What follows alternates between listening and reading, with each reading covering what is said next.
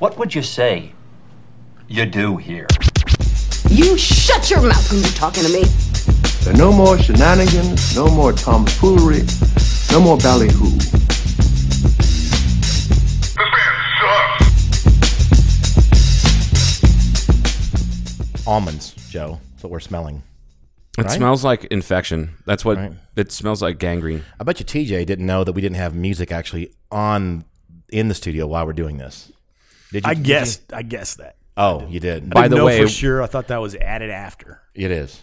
It- We're not that professional. It We would be just do cool. it. I mean, I could do that. Like, it's just not like Oh. at this point. Oh, you could? You've been holding out on the program? I haven't been holding out on anything. This is not the time nor the place, Paul. Talk about this after the show. I will turn this podcast around. You shut the fuck up. So we have Mr. TJ Finn with us. In We the studio. do. We do. Local personality. He is a local philanderer. Is that what? It's not philanderer. It's I think it's philanthropist. philanthropist. No, that sounds way too negative. I think philanderer is much better. Yeah. No, that's not nice. No, you're not. He's Philanderist not a is Yeah, he's philanderous. philanderist. Okay. Philanderous. No, I don't philander. You do No, not you don't philander at all. No. The philosophizer. Renaissance man. So we've been talking about having TJ on for a while just because we just want you on here. You want to come on? Thanks, hang out? Paul. Yeah. I'm glad to be here. I've Yeah. been looking forward to it. Yeah, we've been talking about having him on, and we haven't. I've been pretty busy. Joe's been busy, and now Stop we're making fine. excuses. You sound like you're at a fucking family reunion. It's fine. I know. I'm sorry I haven't made it out here. I've just been busy. Joe's been busy. Right. TJ's got a thick schedule. Literally Monday through Friday. He's done by 5:30. Oh yeah. Right? Most of the time. Yeah, I work a 9 to 5 roughly, Yeah. Sure. 10 to 6, Right on. What do you 11 do? to 7. Yeah. What TJ? What, Man, you remember at the beginning you said if there's anything you don't want to talk about. Anything is off limits. Don't talk about it. so what TJ does is volunteers He's for a- CRADA. Yeah, That's one of the things he he's does. one of the CRADA volunteers, the Christ Riding Against the Authority bike riding organization. Do you have one of those shirts? Those shirts? I don't. I'll say what I do. Okay. That's fine. I'm just messing with you, Joe. That's okay. So I'm a legal aid attorney. I'm the managing attorney of Community Legal Services, the Mojave and La Paz County office. So our office handles all of Mojave and La Paz counties. We provide free legal services to people that qualify based on income. So we help people who can't ordinarily afford an attorney to get legal advice and assistance. That's fantastic. That's like great public service. Where does the money come from to do that? Oh my God. I'm asking. This is a real question. Is Yeah, it it's, tax, or is there some organization that foots the you know? Sure, I got an answer for this. Taxation is theft, Paul. Sorry, TJ. Go ahead. So we're a nonprofit law firm. We're a 501c3. We get a combination of federal funding through the Legal Services Corporation, which funds legal aid in all 50 states. Okay. But we also raise funds. We get United Way funds. We get various grants. So it's a combination. Okay, cool. That's really cool. Okay. How many people in this office?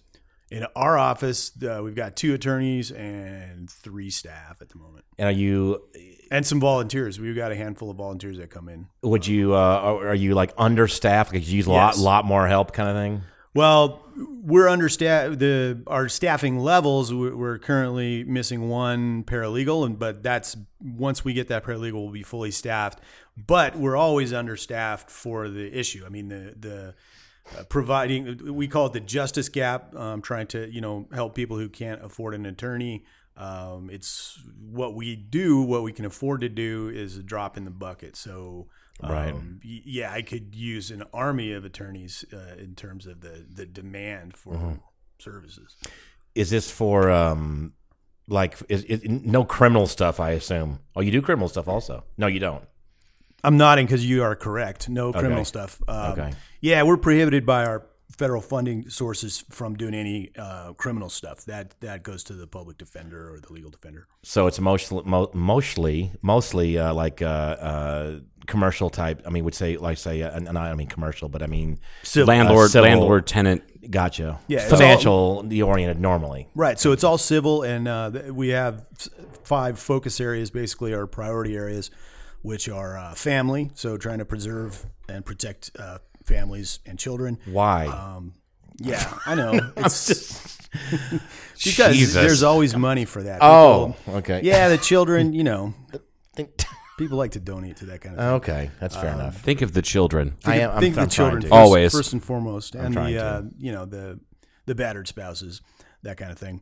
But we also do landlord tenant, so we're trying to preserve people's homes. So we do a lot of landlord tenant work. We occasionally do foreclosure work, that kind of thing, and then consumer, protecting people's income and livelihood. So I will do occasionally debt collection, defense work. Other kind of civil issues, and then we do benefits. So people are trying to get their Social Security benefits or disability benefits, things like that. Employment law. I could see where you would need An army. yeah, Jesus. and some good paralegals like you're short one now. You're going to be filling one. You said so. I could see where that would be beyond what you need. With assistance. Yeah, and so the meeting the need is basically impossible. It's like, I don't know. I guess it's not impossible, but it's like ending hunger. We could probably do it, but we as a society lack the political and We've decided whatever not. We it decided takes, not yeah. to. Yeah, exactly. That's the same kind Yeah, of like fuck it. Just fuck it. There's just not a lot of food out there. What is that figure that I rattled off as like the number one waster of food per ton in the world is the UK? I assumed it would be us. Per capita kind of thing. Yeah, or something. it's crazy. They waste like fucking 2 tons a person a year. That's because Like, it's just awful. that's amazing. It just tastes horrible. Is that what we're? Well, I would probably throw it away. right. They don't know how to cook it, and it doesn't keep. I wonder if that's actually. Well, I know it's not a full on myth because Gordon Ramsay said that's why he went to France to go to cooking school. He's like, yeah, you're not going to go to Cal Polytech to learn legal stuff. So why would I stay in the UK to learn how to learn cook? cooking. Because their food here is terrible. Yeah, that's, Especially since he's of Scottish, extraction. So like he grew up with Scottish food. Anyway, I'm interested in your background because it's ambiguous to me. I consider us friends. I like you. You're a contemporary. You're a good dude. But I don't know shit about. Wait, how long have you anything known prior- TJ? 5 years, maybe. 5 years. about Similar to me then. Probably. How long have you and Sarah been together? We've been married 3 years. Married now. 3 years. Okay, so probably about 5 years, I'd say. I've lived in Kingman just a little over 5 years. Oh, okay, right. Okay, well, so it's not like I was missing out on TJ. on TJ. Well, I mean, you which were. I mean, I was. I just wasn't. I wasn't. I should have been following you around like somebody follows around the dead. I mean, when I was in Atlanta, I was missing out on some TJ. you were really, truly missing out on TJ. You know what's funny? Every single person I know named TJ, save for one, is cool as fuck. Because one of my adopted brothers is TJ. All right. And this is TJ. Yeah. And I know like 3 other TJs. They're all super cool. All right. Are you from Oregon? Nope. Where are you from? I'm Bullhead.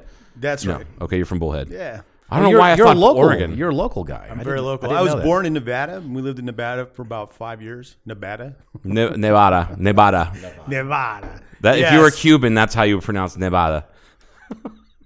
And then we moved to Bullhead, when I was 5. Okay. So, yeah, that's interesting. Are you a Thunderbird? Oh, yeah. Totally. Yeah. 100%. So, in case you guys didn't know this, Sarah, his wife, Sarah Ferry, owns. They're rebuilding. They're working on another location for their. Well, that's new business. It's the same kind of business, but Same business. expanding. Same with more shit. Be downtown. Correct. More stuff. Actually, it's going to have less shit. That's the. less like, shit, but better stuff. Did you have a say in that? No, I didn't have a say in any of it. I give advice, but I don't. It's her thing, and she's better at it than me. So, I throw in, I pepper her with suggestions, but it's I never really expect to have much of a hand in it, and that's fine. But anyways, it's going to be less things. They're really kind of trying to pare it down to the essentials, and it's going to be really neat. The new location is really looking good. Oh yeah. Do you have an open date potentially yet? coming soon. I would say they're going to do it by the end of. Well, they're going to be close by the end of May. Cool. All of the remodeling and everything is about done. They just got the permits, the approvals on the electrical and plumbing and what have you. Which is really the time-consuming shit, because once you have that, then I figured that out with the brewery. I didn't know what it was like to do Closing a it out goes commercial quick after space. that. Jesus, yeah. It's like pulling teeth to get all of those permits done and then your electrical inspection, and then you can do Jesus. Like, it makes me not want to open up a business. But So the store is called West of Third, formerly, I guess, if you want to say Southwest Trading Company. That's right. The West of Third is kind of the new concept, and it's going to be a combination of different vendors, which include Southwest Trading Company, Wet Dirt, which is Alex Kiger, who does her own cosmetics and whatnot. She's an herbal herbalist stuff. and does her own formulations and really amazing stuff. So she's going to have essentially like a little counter with a sink, so you could try the products and that kind of thing. Then they've started partnering with Andrea, who does the local Roseburg Gardens. Roseburg Gardens, Lorea Blossoms, right? So Lorea Blossoms is the third sort of concept in there, and they'll have a little flower shop in there. Then they're going to serve coffee and tea, just kind of to have something to so drink, cool. I guess, yeah. And now some of Andrea's vegetables in my refrigerator right now, as a matter of fact. And I am going to volunteer to bake scones for him. Are you? Yeah, I'll just bring them by. Just be like, here. Have some scones? I like scones. I like properly made scones. Yeah. they're hard to find. They're easy to make. Oh, I know, but they're hard to find. Yeah. So, yeah, there's that. Yeah, the hospital has scones, and I'm like, those are not scones. That is a flatbread that you put blueberries in. It's not fucking good. It's a lie. It's a lie. It's a sconical lie, is what it is. Sconical. Sconical lie. Well, so I got pissed. I was like, I bet I can make better scones than them. First time around, way better. Right. I was right. I was 100% right. Anyway, So we're gonna have Sarah on as she gets closer to opening, probably. absolutely. Great. So I won't spoil the. No, we don't. No. We're not going to spoil this. Also, When going it to actually is open. Yeah. Or Yeah. Getting damn close. So, that having been said, you grew up in Bullhead. Then what? Oh, you don't want to hear about Bullhead? I mean, I do want to hear. No, You don't want to. no, I want to hear about Bullhead in the heyday. Like, because when would you have moved to Bullhead? When you were 5? So what? 80? Yeah, that's about right. About that? Okay, yeah. Yeah. But what I want to say about Bullhead growing up there is that I loved it because we were right on the river, and that was amazing. Like, just, Hell yes. No, that's how I grew up, was being, and you were probably even closer than I was, because I was probably a 10-minute, maybe 15-minute bike ride to the river. And that was every day in the summertime. I was up with the sun, 5:30, 6 a.m. My buddy, you were in Bullhead. not in Bullhead. No, when I was a kid, I grew in Ohio. Oh. There's a river bisects the entire town of I got Troy, you. like the I Miami got you. I'm River. sorry, I missed that part. Canoes, kayaks, fishing, Sure. all that stuff. But my buddy Ted lived behind me, like across the alley from me. We would have our fishing tackle to ride to the bait store, and ride to the bait store, get some night crawlers, mealworms, whatever, and then go fishing and just fuck around on the river, canoeing, all that stuff like that. It's a great way to grow up. So And were you one of those people? Were you a river person? Oh yeah, absolutely. Just spent a ton of time at the river, just always down All the that river. stuff, canoeing and things, and whatnot? Well, it was the Colorado right there is really pretty swift, so It not is. a lot of canoeing, but everything else. I mean, we did fishing. We swam all the time. jump off the docks and freeze your ass off at, what is it, Rotary Park?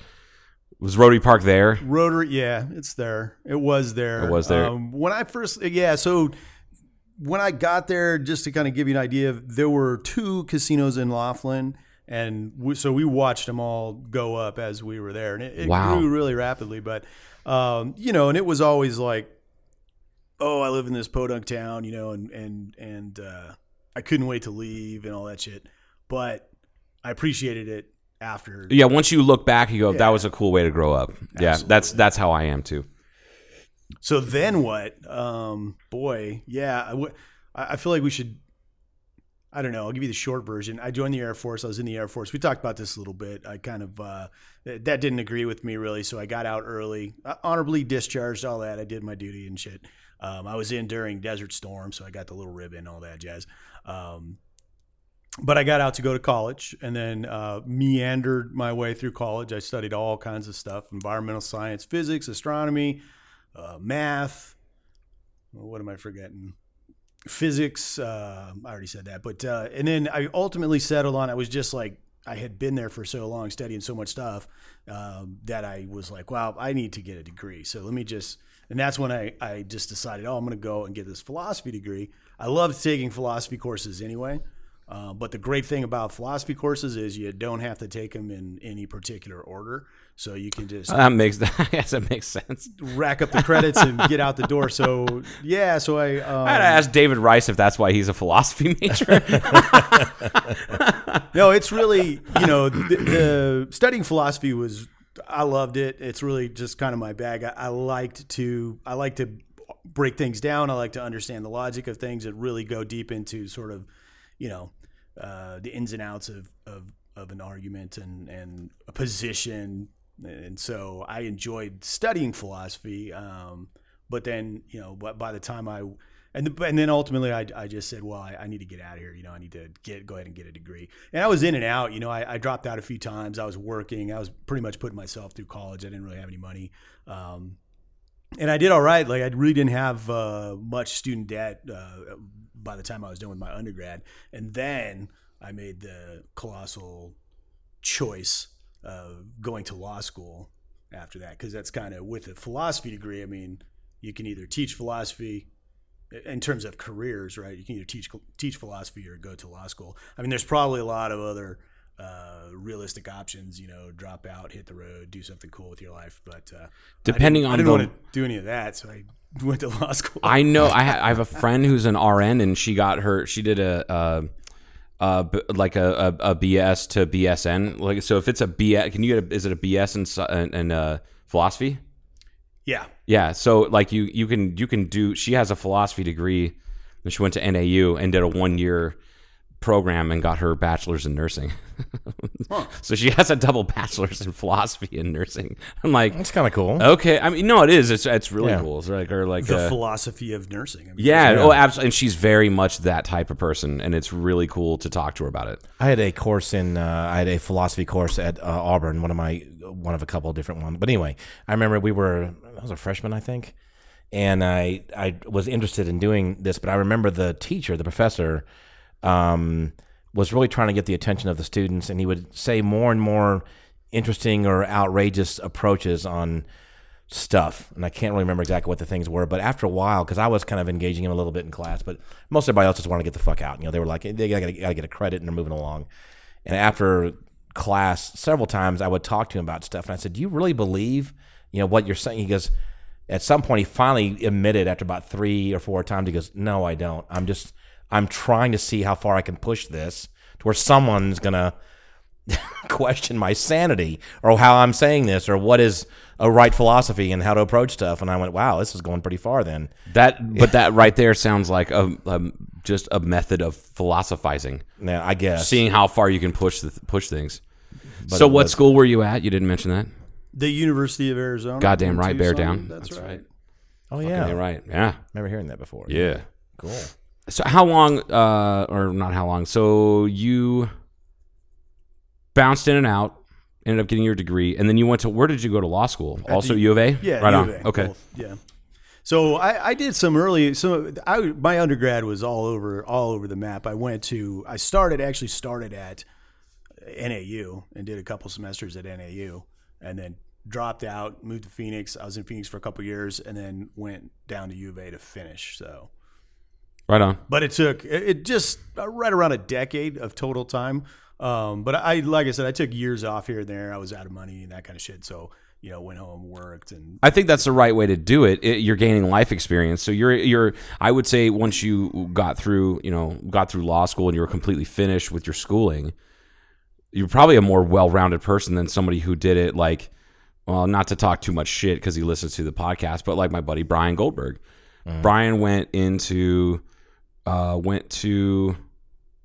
did he do? What order? He went straight to NAU, and in 3 years got his criminal justice degree. Then went to Texas Tech, got his law degree, and then went into the Army in the JAG Corps and did 4 years.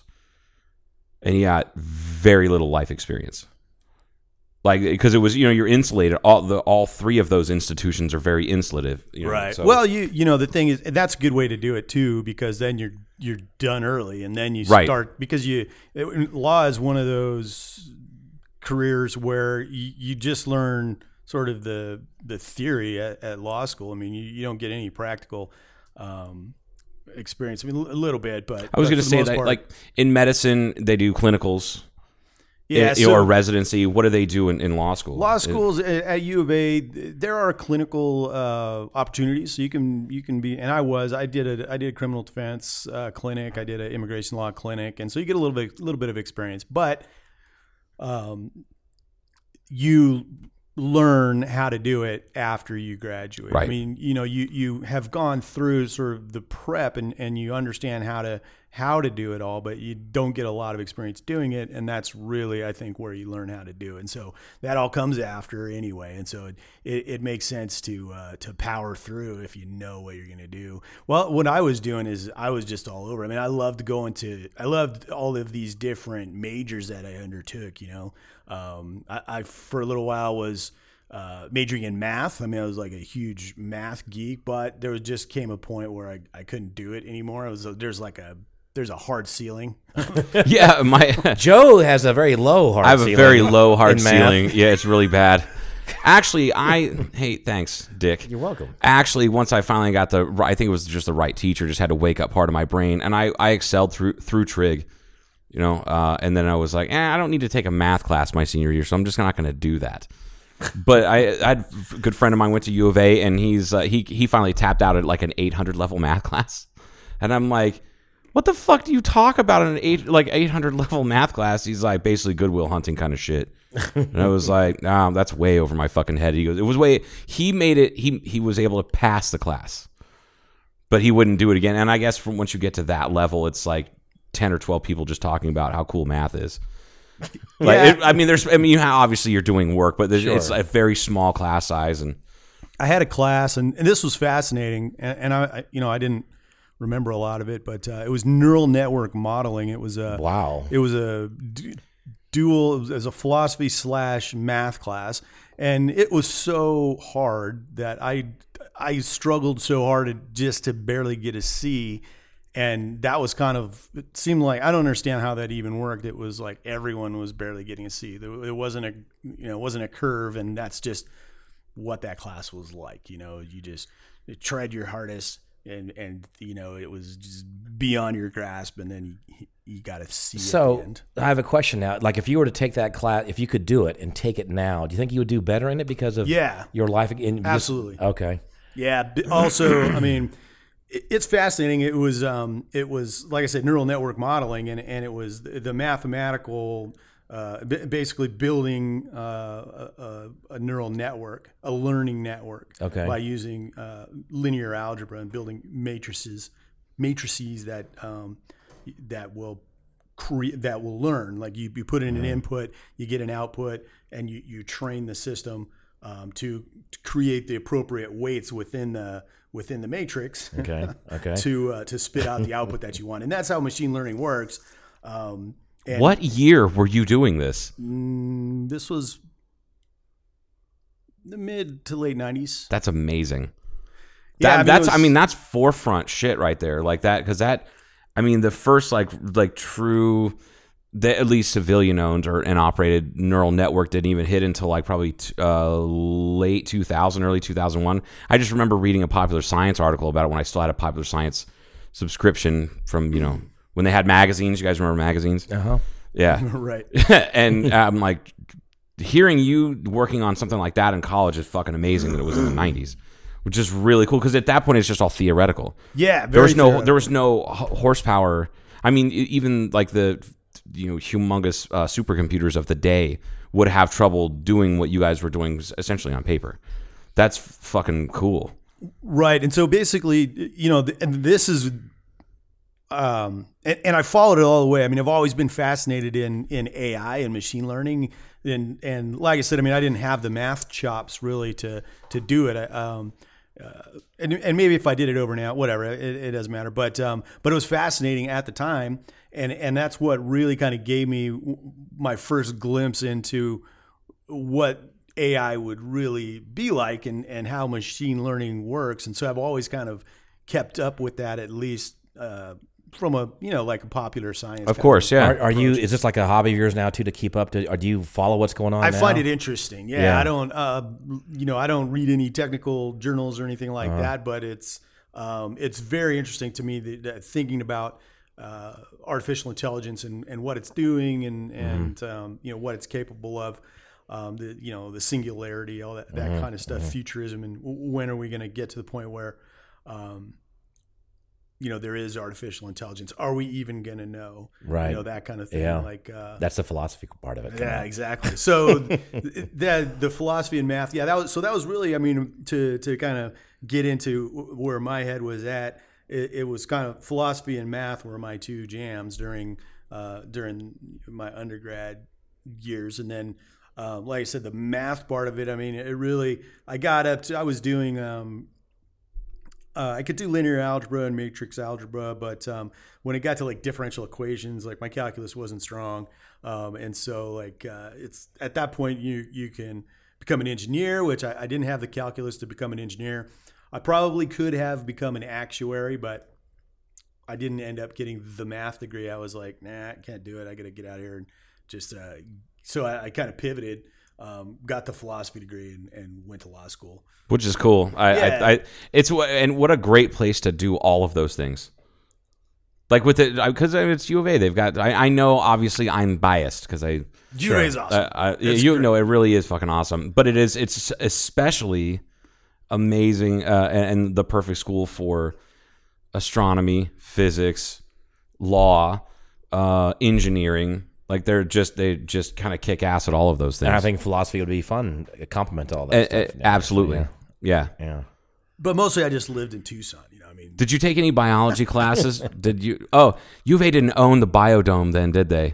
They did. Did they? Yeah, Okay. oh, yeah. Which is, that's why I kind of lately been just looking at I wonder if I could get a fucking, they actually offer God damn it. It's the same degree that Paul Stamets has, the mushroom guy. I don't know if you're familiar with Paul Stamets. I am, but I don't know what degree he has. And it's ethnopharmacology. Okay. U of A is one of 4 universities in the U.S. that offers ethnopharmacology. Ethnopharmacology? Ethnopharmacology. Okay. How it's kind of like pharmacology and anthropology mixed together. It's basically how native people in regions around the world use different substances in different ways.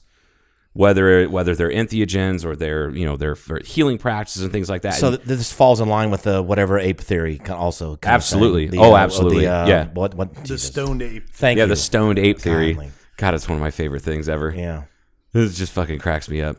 And I like to bring it up to people who have never even heard of such a concept and look at their minds kind of get blown a little bit. Right. Like talking to Portia about it, and she goes, "Do you think that's what happened?" She probably starts maybe. whispering too. And do you think that's what happened? Do you think I they could hear her. ate mushrooms? I'm like, it makes perfect sense. I don't have a problem with that theory. There's not a lot of holes in it, but there's also not a lot of direct evidence. It's pretty heady. I don't understand the whole thing. And there are some. I think there are some weaknesses to it. Well, the idea is that early hominids were following herds of animals that they're going to eat, they're going to kill and eat. Those animals shit. They shit in pastures. Mushrooms grow in the pastures. They knew that they were edible, and they ate them. Saw shit and was like, "Oh, fire!" Essentially, I know that sounds crazy, but But as soon as early hominids discovered fire, that's when they were able to cook meat, which opens up different nutritional value for the meat and so on and so forth. And their brains got bigger. And now it just turned into the Joe Rogan podcast. That's pretty much how. That's the end of the. That's exactly. It was like, seriously, have you ever tried DMT? Like, that's all I had to do. Everybody just talks about it all the bring time. Bring that. Talk about Georges St. Pierre and his fighting style. Like, then we just wrapped up an entire Rogan podcast. Once you go ethnopharmacology, it's hard to turn it around. It really is fucking out there, man. Rabbit hole. But anyway, I looked into it, and virtually all of the labs and the higher level biology courses are all at Biosphere 2. Like, that's where you go for. So you get to go to the fucking Biodome. Hell yes. Where is it located? Oracle, like How- north how- of Tucson, how- just a little bit how north. far? Of Because Tucson. how many miles from the main campus or whatever? Oh, it's out in the sticks, probably 25 miles. You think, TJ? I think it's I think it's more. You think so? Have you been, have you been Probably there? an hour. I've never driven there. I've ridden there with like my folks. Like when I was younger. So like I Have don't. you, TJ, been there? I have not been to the Biodome, but I did see that movie. It was pretty cool. Okay, It was. cool It's like a movie, yeah. dome within a It's dome. with bio things in it. Or is that? Yeah. Biodome. It's funny when you were speaking of Pauly Shore, when you're talking about all the majors that you had. It reminded me of remember Son-in-Law, where he's like, I've majored in basically everything you can have here. I'm like, fucking, it's funny because it's one of my favorite movies. Yeah. You're not Pauly Shore, man. Yeah, no, not so much. I guess Oh, there was a moment. at what point did you backpack across Europe? Oh, okay, yeah. So when I Was that in that let's do that time yeah. frame? After I graduated, Oh, so okay. 2000, took a backpacking trip, and all across Europe. I camped everywhere. I camped in a big park in Paris. Yeah. That's cool. You don't have to do that like guerrilla style. Like you can. No, Europe is very camper friendly. Like if you're backpacking, you can. There are campgrounds, so it's not you're not really doing it guerrilla.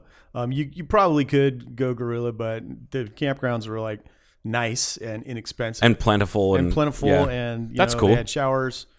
So camping, How long did you do this? How long were you in? a couple months. Okay, that's cool. So we started in flew into London and had some. This is during school? No, this or is when? after Okay. I graduated. Okay. Had some shitty meals in London. Only a day or two. Did you? Yeah, we were jet lagged in London, and then went to Amsterdam. Good idea. And how was that? Amsterdam's amazing. It's a beautiful, beautiful city. You know what I mean? There's the whole the cannabis culture and you know the mushrooms and all of that. But it's a beautiful city. The is, Dutch yeah. are very hospitable. The Dutch have a certain way about them where they're very kind of playful towards outsiders, you know, and so it's a good time to go and hang out. They have a nice oven, Yeah, the ovens are great. Dutch oven. You're ridiculous. And I thought you were Then, going a then there's different. the Dutch oven. Then there's which the is Dutch not- oven.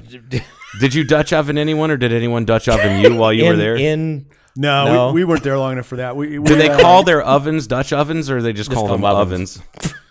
Jesus. Yeah, TJ's I going, don't even know. If Why they am I on the really show? Why did I? He has no idea how use the stupid we are. Dutch. Yeah, I don't know if they do the whole cast iron cookery very much, but it's possible. Now I'm disappointed because I kind of wanted to report on this. I wanted to know. Haven't you been to missed Amsterdam? that. I have. Okay. I didn't see any Dutch ovens. Did you partake of the cannabis culture when you were in Amsterdam? I did not, but my father was still convinced. If he were alive today, he would say he thinks I lied to him. My father flew for Delta Airlines. And that was his retirement flight, was to go from Atlanta to Amsterdam and return. Yeah, that was it. So I went to Europe a couple weeks ahead of time, farted around, and ended up in Amsterdam and waited for them to show up, and then we flew back, and that was his last flight. He was absolutely convinced. He goes, all right, so how many hookers have you been with or whatever? And I said, I did not partake in any of that. I just didn't. He did not believe me. He just knew that I did, and I didn't. You know, go to the red district or whatever you want to call it. You do walk around. I'm sure you saw that when you were there. Absolutely, yeah. Yeah. I walked through when I was there, and I probably still.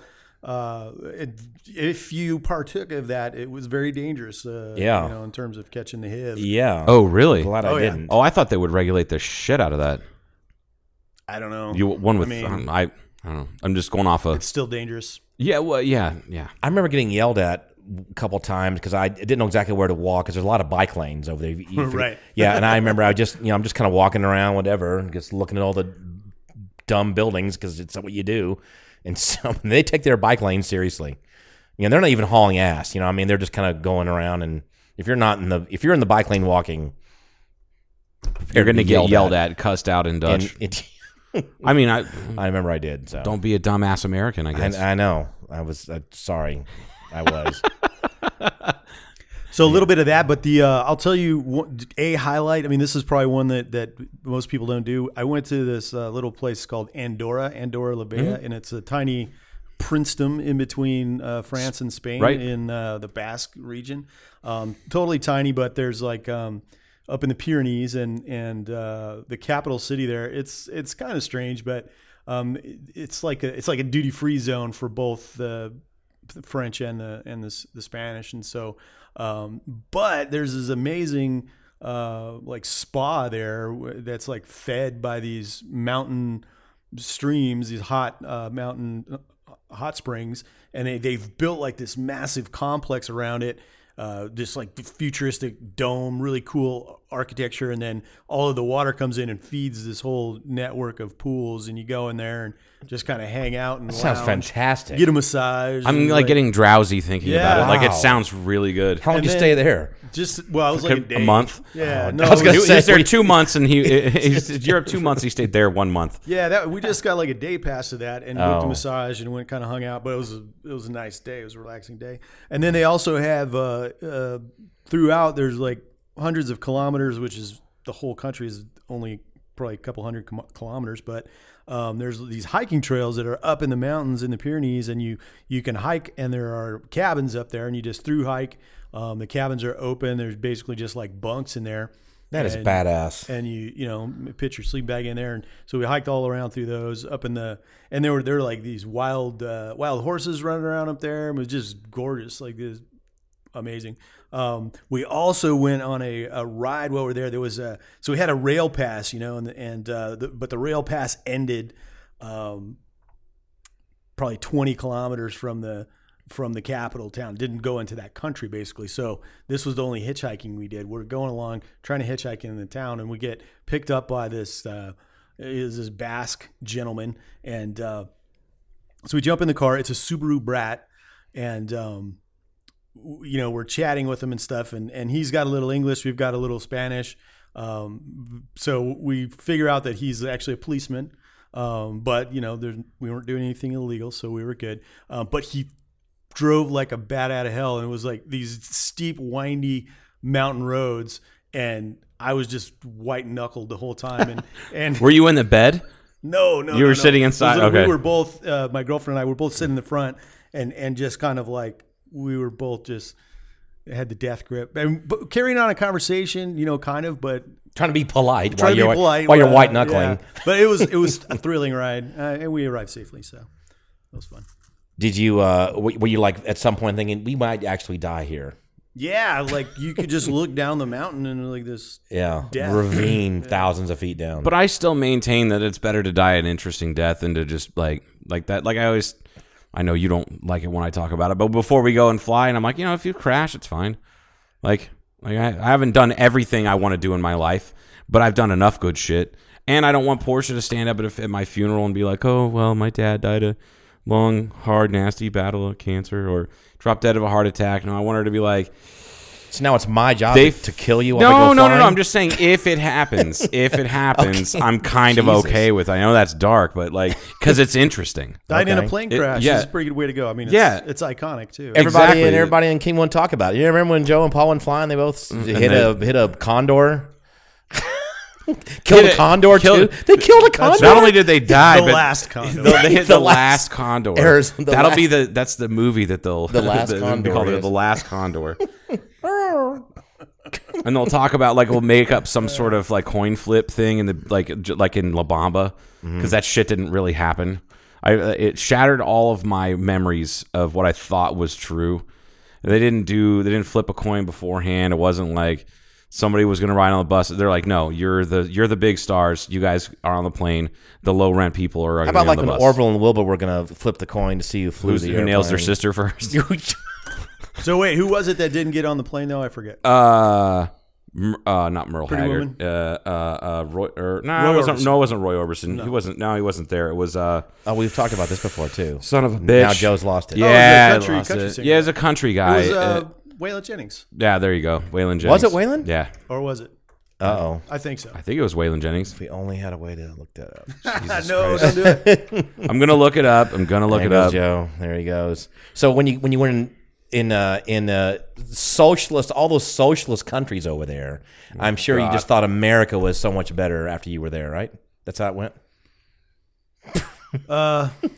Well, you know, What fuck kind of loaded question is that? Joe and I talk about that's this all the fine. You know, time. it's- yeah, you know, those countries are great, but they're not America. You know, they're very different. So It is different. yeah, and I don't want to go down that rabbit hole or whatever, but but yeah, those socialist countries, they were fine, lovely people. Oh, yeah. Nice places. Very Oh clean. yeah, it's very clean. I noticed it a lot when I've been there a bunch of times, and it's very clean.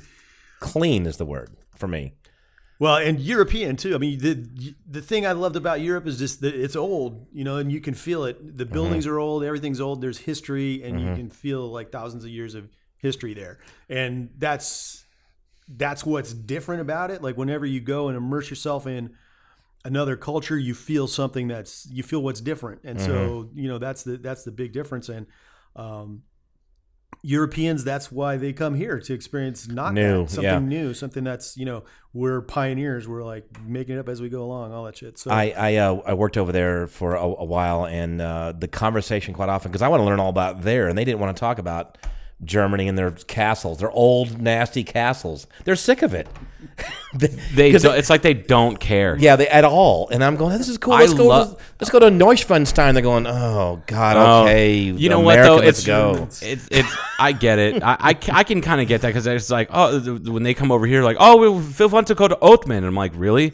It stinks and it's expensive. Yeah, Like it's really not that cool. it's all what you don't have. But they were all. They all wanted new. You're right. That was the big difference to the ones that I remember. Though the big takeaway was their shit was old, our stuff was newer. They want to go to the new country and just see how it is. And the new world. I'm obsessed with old shit. So like I think because that's how I always said like 2 months in Europe would not be enough for me. 2 months would be France and Spain. Yeah, did you want to stay longer because than I'm- 2, or I'm were like you, that. were you like done? You want to stay no, longer? well, 2 months is a lot of backpacking, so we were done. But every place we went, it's like a brief tour. Every place you go, you're like, oh my God, I want to stay here for 2 months or whatever. Right. And we continued, obviously. We didn't stop in Andorra, but I think my favorites, I loved Amsterdam, but my favorites were Spain and Italy. Like just Spain and Italy, like the lifestyle. They're very relaxed. Like they're very passionate. They try to really live it up. Still lots of art and culture and beautiful cities and. But compared to, it was just my preference. I mean, I wouldn't necessarily compare the people, but like Barcelona, amazing. So many places in Italy that I just loved. You ever seen the movie Barcelona? I kind of like that movie. We've talked about this, Joe. I have no idea what you're talking about. You probably appreciate it being good because you were an American over there.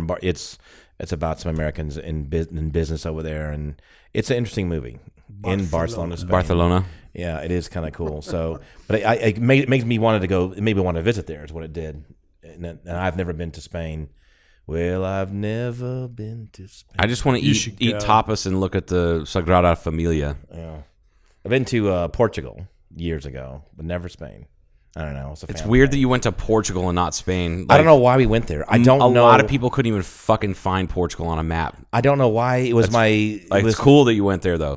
It's right next to Spain. Yep. Yeah, it is. I can find it on a map. Thank you. Juxtaposed, we'll call it. Hell, I even right knew there. where Andorra was when you brought it up. Like I could tell by your reaction that you knew where it was. I thought it was cool as shit, and I'm also fascinated by Basque culture and Catalonia, like that whole the separatist movements that they both have. Did you have like a lot of olives when you were there? Consumed a lot of olives. So many olives. Yeah. On little lids. And cheese. So many Parmesan. tiny Did you go dishes, to Northern Italy small and Parmesan? plates. Yeah. Small plates, olives rolling around everywhere, stabbing them. Trying to stop So them from what I remember from Spain is fucking. They call them tortillas, but they're like egg sandwiches. It's like a egg Subway sandwich with egg on it, and ham. Right. They were delicious. I mean, we were grubbing on them, but this is just a strange thing that you notice. It's like for me, that was my Le Big Mac. Le Big Mac. When you talk about they're more relaxed, it is true. We're working on a Sorry, I would have to go to McDonald's. Like the first thing I would do Let's in go to Europe is go to McDonald's. McDonald's Yeah. and be an asshole. We went to a bunch of McDonald's. It was like just a break from trying to figure out the menu and just being like fucking large fries with mustard. Yes, just that's it. And just easy. It's there's this place. So I've been going to. I haven't been in several years, but for years and years and years, my dad and I would go to. And I've taken friends there too, to Puerto Vallarta, Mexico.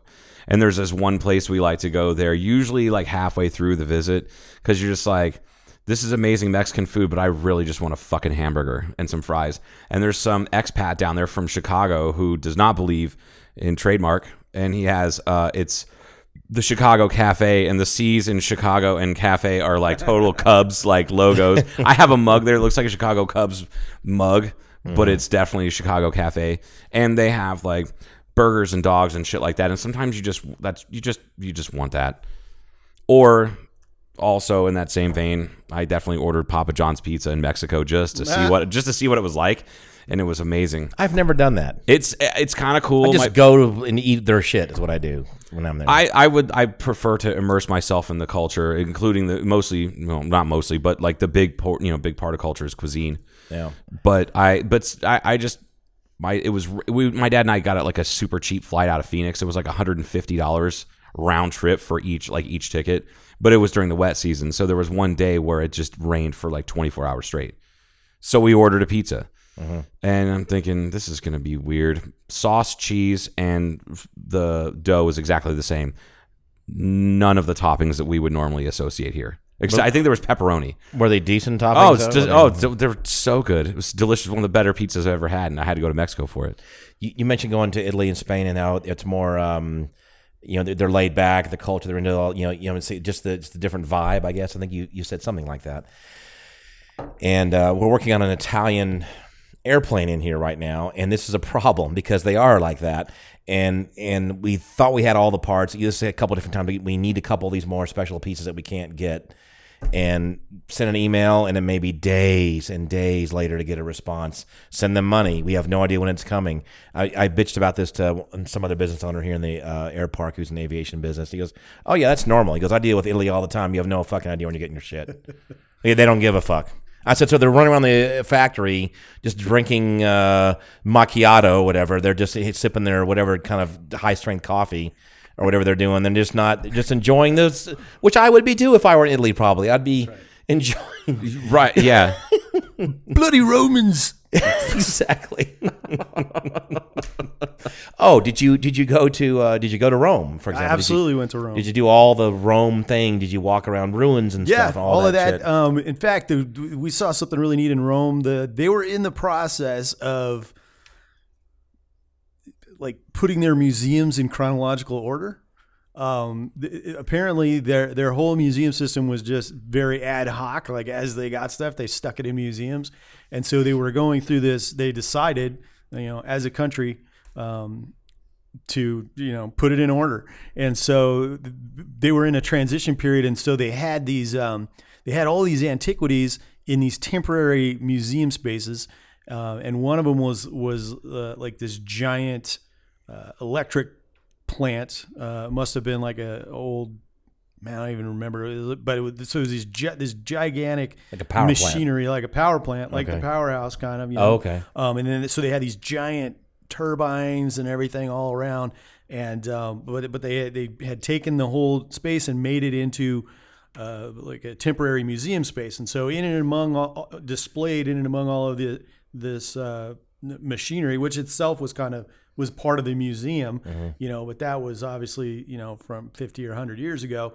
But then they had all these antiquities, these statues, ancient statues from, all of this stuff, these giant sculptures of like, the Roman goddesses and whatnot, and, busts of muscular Italians and the kind of things that you would expect to see. But so that it was really, and the way it was juxtaposed, the old and new within this temporary space was something that stuck with me. It's kind of cool. And yeah, it was kind of cool too, because it was like a snapshot that would have only been there roughly the time that we were there, those few years. Yeah, you would never, if you had visited a little bit before, a little bit after, you never would have seen that. So right. that's pretty cool. Really cool. That's where they're trying to arrange things. So here's a funny. I used to. I took Latin for a couple of years, and I was into Roman history, and I watched whatever documentaries happen to get thrown up on Netflix. And It's a dead language, they say. it certainly isn't, as we all know, because you're in law. But you're right; it is a dead language. But that's what talking about Monty Python. That was one of the funniest things. I remember when The Life of Brian came out, and my stepmother, who was the one that made me go. We talked about this in the show before. Who made me take Latin. She saw it with my father first, and then she goes, "Oh, you need to see this." I was going to see it anyway. She goes, "There's going to be a part in there you're gonna love and hate me all about." And you know what I'm talking about when they're Romans Don't go. do it again. Don't do it again. Romans go home. Roma, domus, whatever, whatever the fucking This is the sentence was. accusative, isn't it, boy? He holds a knife to him. Yeah, it's John Cleese, Accusative. Roman fucking centurion or whatever the heck he was. I don't know. Hilarious. So, but my question was with, are there areas there where you can just walk around on top of different old ruins and stuff, or not really? In Rome, yeah, absolutely, yeah. When you go to the, what's it called? The Parthenon, Right. You just wander around in there, you know. So you can walk on their old stone and concrete stuff, Yeah. whatever they got. The other thing that we went to that was even more like that is Pompeii. You just go out to Pompeii. You know, you take a train out there. I think it's about an hour outside of Rome, and then you just go in, and it's like it's big enough, and when we went, at least there were few enough people that you could just go and be by yourself in the ancient ruins of Pompeii, and Wow. it's massive. So you can like wander all around there, and you just like go into these buildings, and They there's have all these displays and different things. They don't really. It's just there are a few, but just a few. Like there are a couple buildings where there's like a model of the bodies that were preserved. I guess some of the bodies were like fairly perfectly preserved, like charred, obviously, but you know, the ash storm came in so fast that they were buried in there, just as they were. I was a National Geographic fan when I was a kid, and what they'd found were actually hollows where the bodies burned up, and as they started to dig them out, they're like, "Oh shit, a body was here." They would dump plaster in it, let it harden, and then dig around it, and then that's where those come from. Like the saddest one I ever saw was actually in a touring Pompeii exhibit. And I went to the Ohio National History Museum or Natural History Museum in Ohio, in Columbus, and they had like a touring Pompeii. And one of the saddest things I ever saw was the mold of the charred remains of a woman holding her child. Like you could literally see, you know what I'm talking about? Did you see that one happen? Yep. Okay. Yeah, it was this pretty is powerful. I exactly- think it was like 13 or 14 or something when I saw that. Yeah, Pretty- so they had pretty those, amazing. but it was very not like a museum. You know, they basically, you were kind of saying how the Germans don't give a shit about castles anymore. Yeah. That was kind of the thing at Pompeii. You go there, they let you in. Like there's someone there at the gate. They let you in, and then that's it. You're free to wander about. There's plaques and whatnot, but that's it. Which was it was cool. There was some funny thing. There are dogs. There's like a ton of stray dogs that just live in Pompeii, and they're very used to people. They come up, you know, like, hey, what's going on? And you, like, I love that. so you meet That's the funny. dogs, and then they'll like walk all around with you and stuff, and like give you a little tour of Pompeii. Yeah.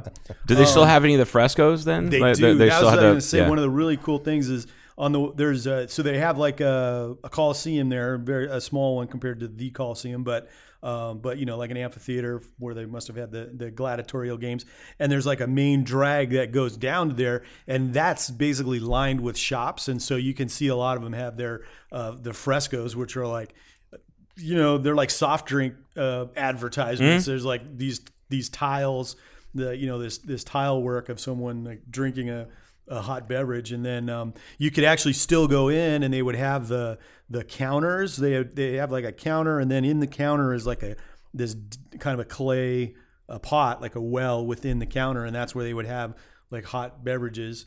And then you would just go along and kind of scoop it out, I guess, when you purchased it on your way to the Coliseum. Are you saying that this is old stuff you're talking about? Yeah, that this they- is in Pompeii. Oh, It's but- the stuff that's preserved from the it's- ashfall. Holy crap! Okay. Yeah, Wow. so it's really neat because you look at that and like, just to kind of, to me, it's neat to see that, okay, we know that like it's this ancient culture, but they had this consumer culture too.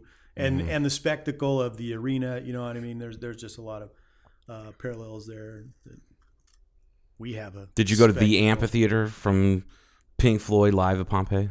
Absolutely. Fucking Oh, A, yeah. you did. I knew it. I don't even know why I asked the question. I should have just known. And the other thing I remember from we had a really cool tour guide. Like he was a dude who was probably like a grad student, like an archaeology grad student or something, who knew that we were just a bunch of junior high age like boys. And he's like talking to us about essentially the menu for the brothels. Do you know what I'm talking about? Like where they, and it's like, and yeah, that shit crap. I thought that was just fascinating as hell that he would, at like 13, 14, that's all you're thinking about, you know? And then this dude was like, this is what this is from. It was just an accepted thing. It was just like any other store. Like you went and you could buy wine, you could go buy flowers, you could buy meat, you could buy sex. And each place had their, like you were talking about, had like advertisements and these frescoes and all that. And then the one that like it was kind of like, it looked like it was probably from like one of the establishments that had fallen down. They were able to piece together the fresco because it was kind of mounted on some concrete and like set up. But that, yeah, like there's this, you can get this for this much, and I'm like, that's amazing, hilarious. All in Latin though. All in Latin. Yeah. Pompeii. No, I want to go there and hang out with the Pompeii dogs. I think that just sounds like fun. It's cool that they're kind of just so dismissive, like they've learned everything they can from it, so they're just like, go and walk around. It's no big deal. I guess it survived 1,000 years. It surprised me a little bit because 2,000 years. some things that we have here, they don't even let you touch stuff. And over there, they're like, I guess there's just so much of it. Maybe they don't. They don't. Well, care if it gets worn down. there is so much when it comes to buildings. I mean, they obviously preserve a lot of stuff. There's art museums and all that stuff. Did you go on the Appian Way anywhere out of Rome? No, that's their main road. I did. So here's the interesting thing. Like I said, we were camping, and so we found all these. We were going to different campgrounds, and there wasn't really a campground in Rome, but there was some camping areas.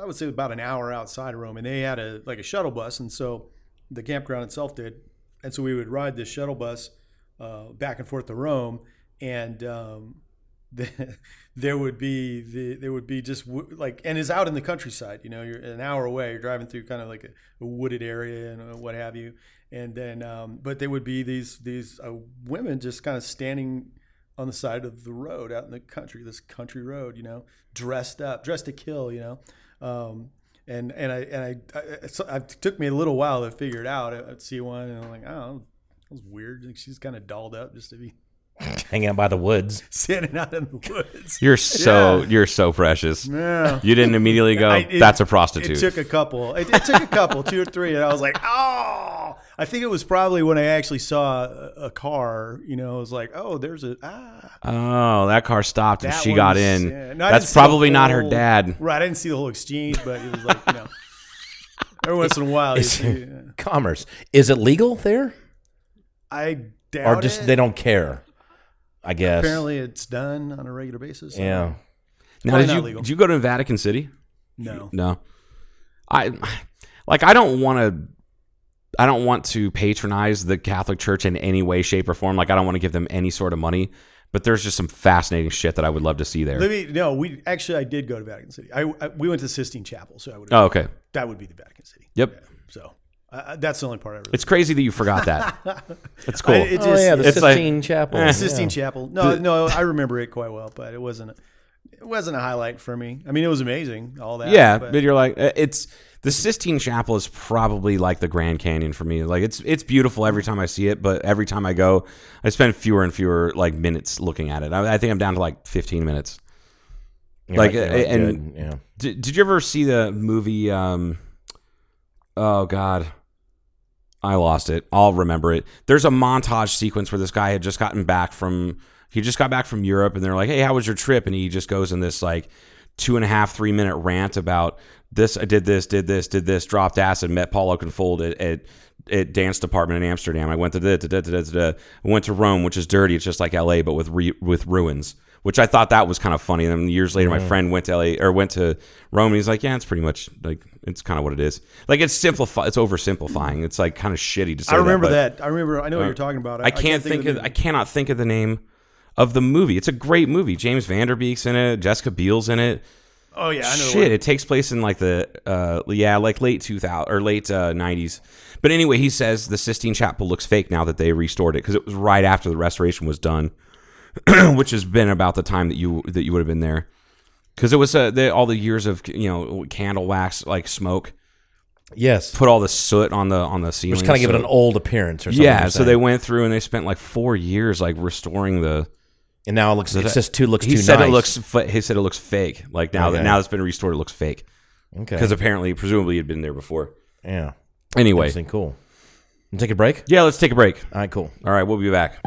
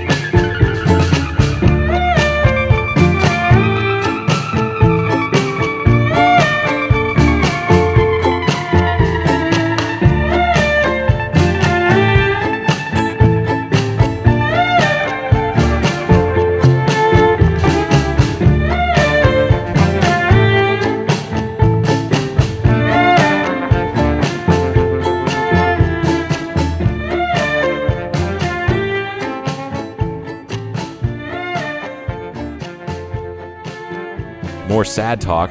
with Cartoon Casual. No, No, I'm it's not. no sad No talk. more sad talk. I felt like we ended on a. I don't remember what was the movie. No, it was you were no- starting to talk about a movie.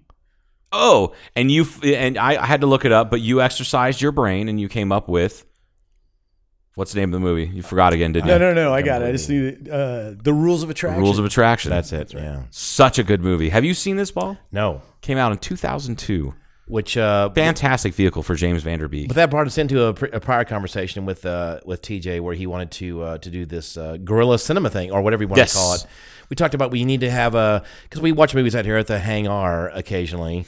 We have to say R. At what time? At Because what people point? know how to spell. There's Hang R and then there's Hang R. Hangar. See, I know my you know this, autocorrect. yeah. If I tried to text. I was gonna ask Mike if he had any notched hangers, and it hang R, and it corrected my HANGER to AR. And I just want to take a screenshot and just send it to him because he gets fucking mad. My Because phone he's like, doesn't do that. it doesn't do It's that. because I've got a stupid phone. My No, I don't know, man. My it's phone's fucking always with done it. me. It knows that I'm gonna start blowing steam. Yeah. Not bleed. My bleeder valve's gonna clog up. It's Charlie said that about him. That is like that's. I was like, I'm surprised your head doesn't explode. He goes, Nah, man. He's always like Bleeding steam. always bleeding I'm just- steam. That's why he doesn't blow up. But you better hope that fucking bleed off valve doesn't get solid. Clogged up. So Guerrilla Cinema. Let's Guerrilla talk about Cinema. that. Guerrilla Cinema. But I want to make a comment on your AI thing because I think that when we were talking a little bit about old people not recognizing what a podcast is, for Right, example, and right. Yeah. kind of being out of it. I think it's going to happen with AI way faster and probably way sooner than we think, and we probably won't be aware of it. So your thought that your autocorrect, your phone is fucking with you, I think that's probably it. True? Could be. It might. Be. It might be true. It might be. I mean, it's not outside the realm of possibility. It's true. Okay. It's like in the beginning when they first debuted Siri, it was at an iOS 8 or 9. Siri sucked. Like it was so horrible, but now it's like Right. a little bit too good. But a little bit too and- fucking good, and that's machine learning, and that shit freaks me out. I'm in the camp of paranoia. She remembers all that mean shit that you said to her too when she was dumb, and then. Oh. But now she's getting way smarter. Which is probably why, like, you cussed out Siri several times, and like, what you did, you traumatized her. That's terrible. That is horrible. It's not good. Have you seen Ex Machina? Yes, Yeah. Oh yeah. Oh, I love that movie. I thank you for bringing that up because it's something I want to say thank you to you because there's very few people in this world That thank me. that I no shut the fuck up for a second. I'm being sincere. Yeah. When I watched it, I watched it, immediately started it over and watched it a second time, and I text Paul, you have to get this movie. You will love this movie. Oh, I get. I mean, I don't know. Buy it. Just buy it. And he fucking ordered it. Amazon. 2 days. It was here, and then he watched it. He goes, you were right. Not too many people take my advice to a T like that, and I appreciate that. I don't remember 'cause that it's one of his favorite conversation, movies now. but I still love that just- movie. Yeah. It was He's very, great. very intelligent guy, very smart guy. Oh yeah. He no, is. Was, Listening to Joe. He picks. Okay. Yeah, shit. Don't listen to me. just rarely. No, but it was. It reminded me of the AI stuff you're talking about, and I love that movie. You know, a lot of people think it's fucking not quite right. No, it's really really cool. You know, and they go, oh, that's not realistic, and this didn't happen that way. Or It's- this can't. I- Screw that. I You know, watched I've been going down this rabbit hole lately. Today was Accents. There's a YouTube channel that I subscribe to, and what it is, they take experts and have them pick apart shit in movies. Okay. Right? Movies, TV shows, predominantly movies. And there was Just for shits and giggles. for shits and giggles, but these are actual academics that this is their jam. Like the one guy that picked apart like 20 different accents that were done, like character accents in movies. He's the accent coach, like the guy in Hollywood right now. 4 movies. Okay. Yeah, 4 Okay, movies. Okay. And so he went through and just was like, they're good, they good, that's not right, this guy. But anyway, and one of them was Ex Machina, and they, it was 2 people, and one was a programmer / formerly in prison hacker guy, and the other was an AI neural network expert. And they're like, no, this is definitely how it's going to happen. Now, it is kind of flowery and pretty to say, oh, this is the brain and this is how it is, and da-da-da. But that is one of those things that it could actually work if our technology catches up to the idea. It's one of those things of well, how come the human brain can do all this in this little tiny bit of goo, and we take 50 computers to do that much?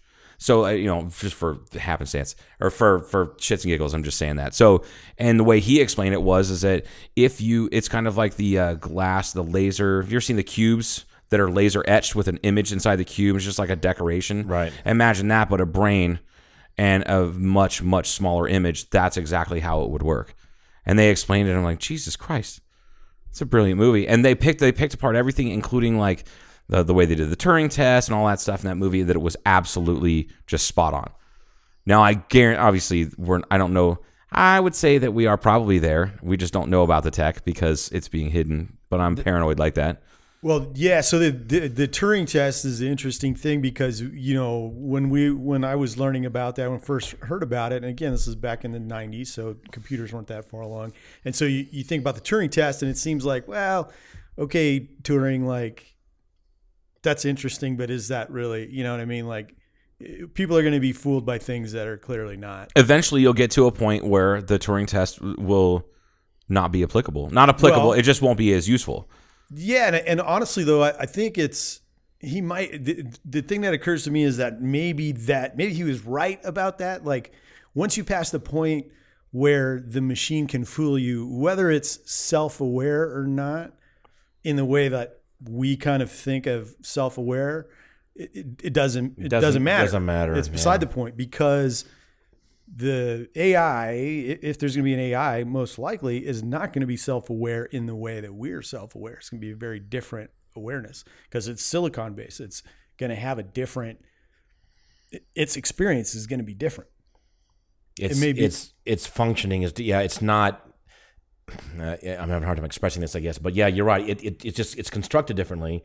It's like a car. It's like this is a really cheap example, but a Tesla goes down the road, but for completely different reasons, but it's still going down the road. Right. It's still doing the same thing. Yes, it's doing it powered by different things. Yeah. Right. But by that rationale, then you have, that's where I've read theories about how we could potentially be the only carbon-based life forms in the universe, and there are other life forms that are based on silicon, helium, hydrogen, anything that there's a lot, any element out there, there's a lot. So by that rationale, are they going to be intelligent beings because they have, or are they just going to be a different type of intelligence than us because they're, say, silicon-based, just like the AI that we might create? And what about the 3D printing of flesh that's happening? That's crazy. Well, they've done the heart thing recently, right? No, this is a recent thing, a current. Absolutely. There's some small heart they've made. And it's not, I shouldn't say 3D printing of flesh because that's like a way oversimplification. Like the heart, they 3D printed where they grew skin. They use stem cells to grow, not skin, but to grow cardiac muscle. So they 3D printed kind of a mold for the tissue to grow on. That's how it was 3D printed. It wasn't the whole thing wasn't 3D printed. Right. But that's a thing that's happening. Like that's some real shit that's going on. So now I like the idea. Like I actually like the car analogy because it's simple and I can understand it because I'm not big brain like you guys.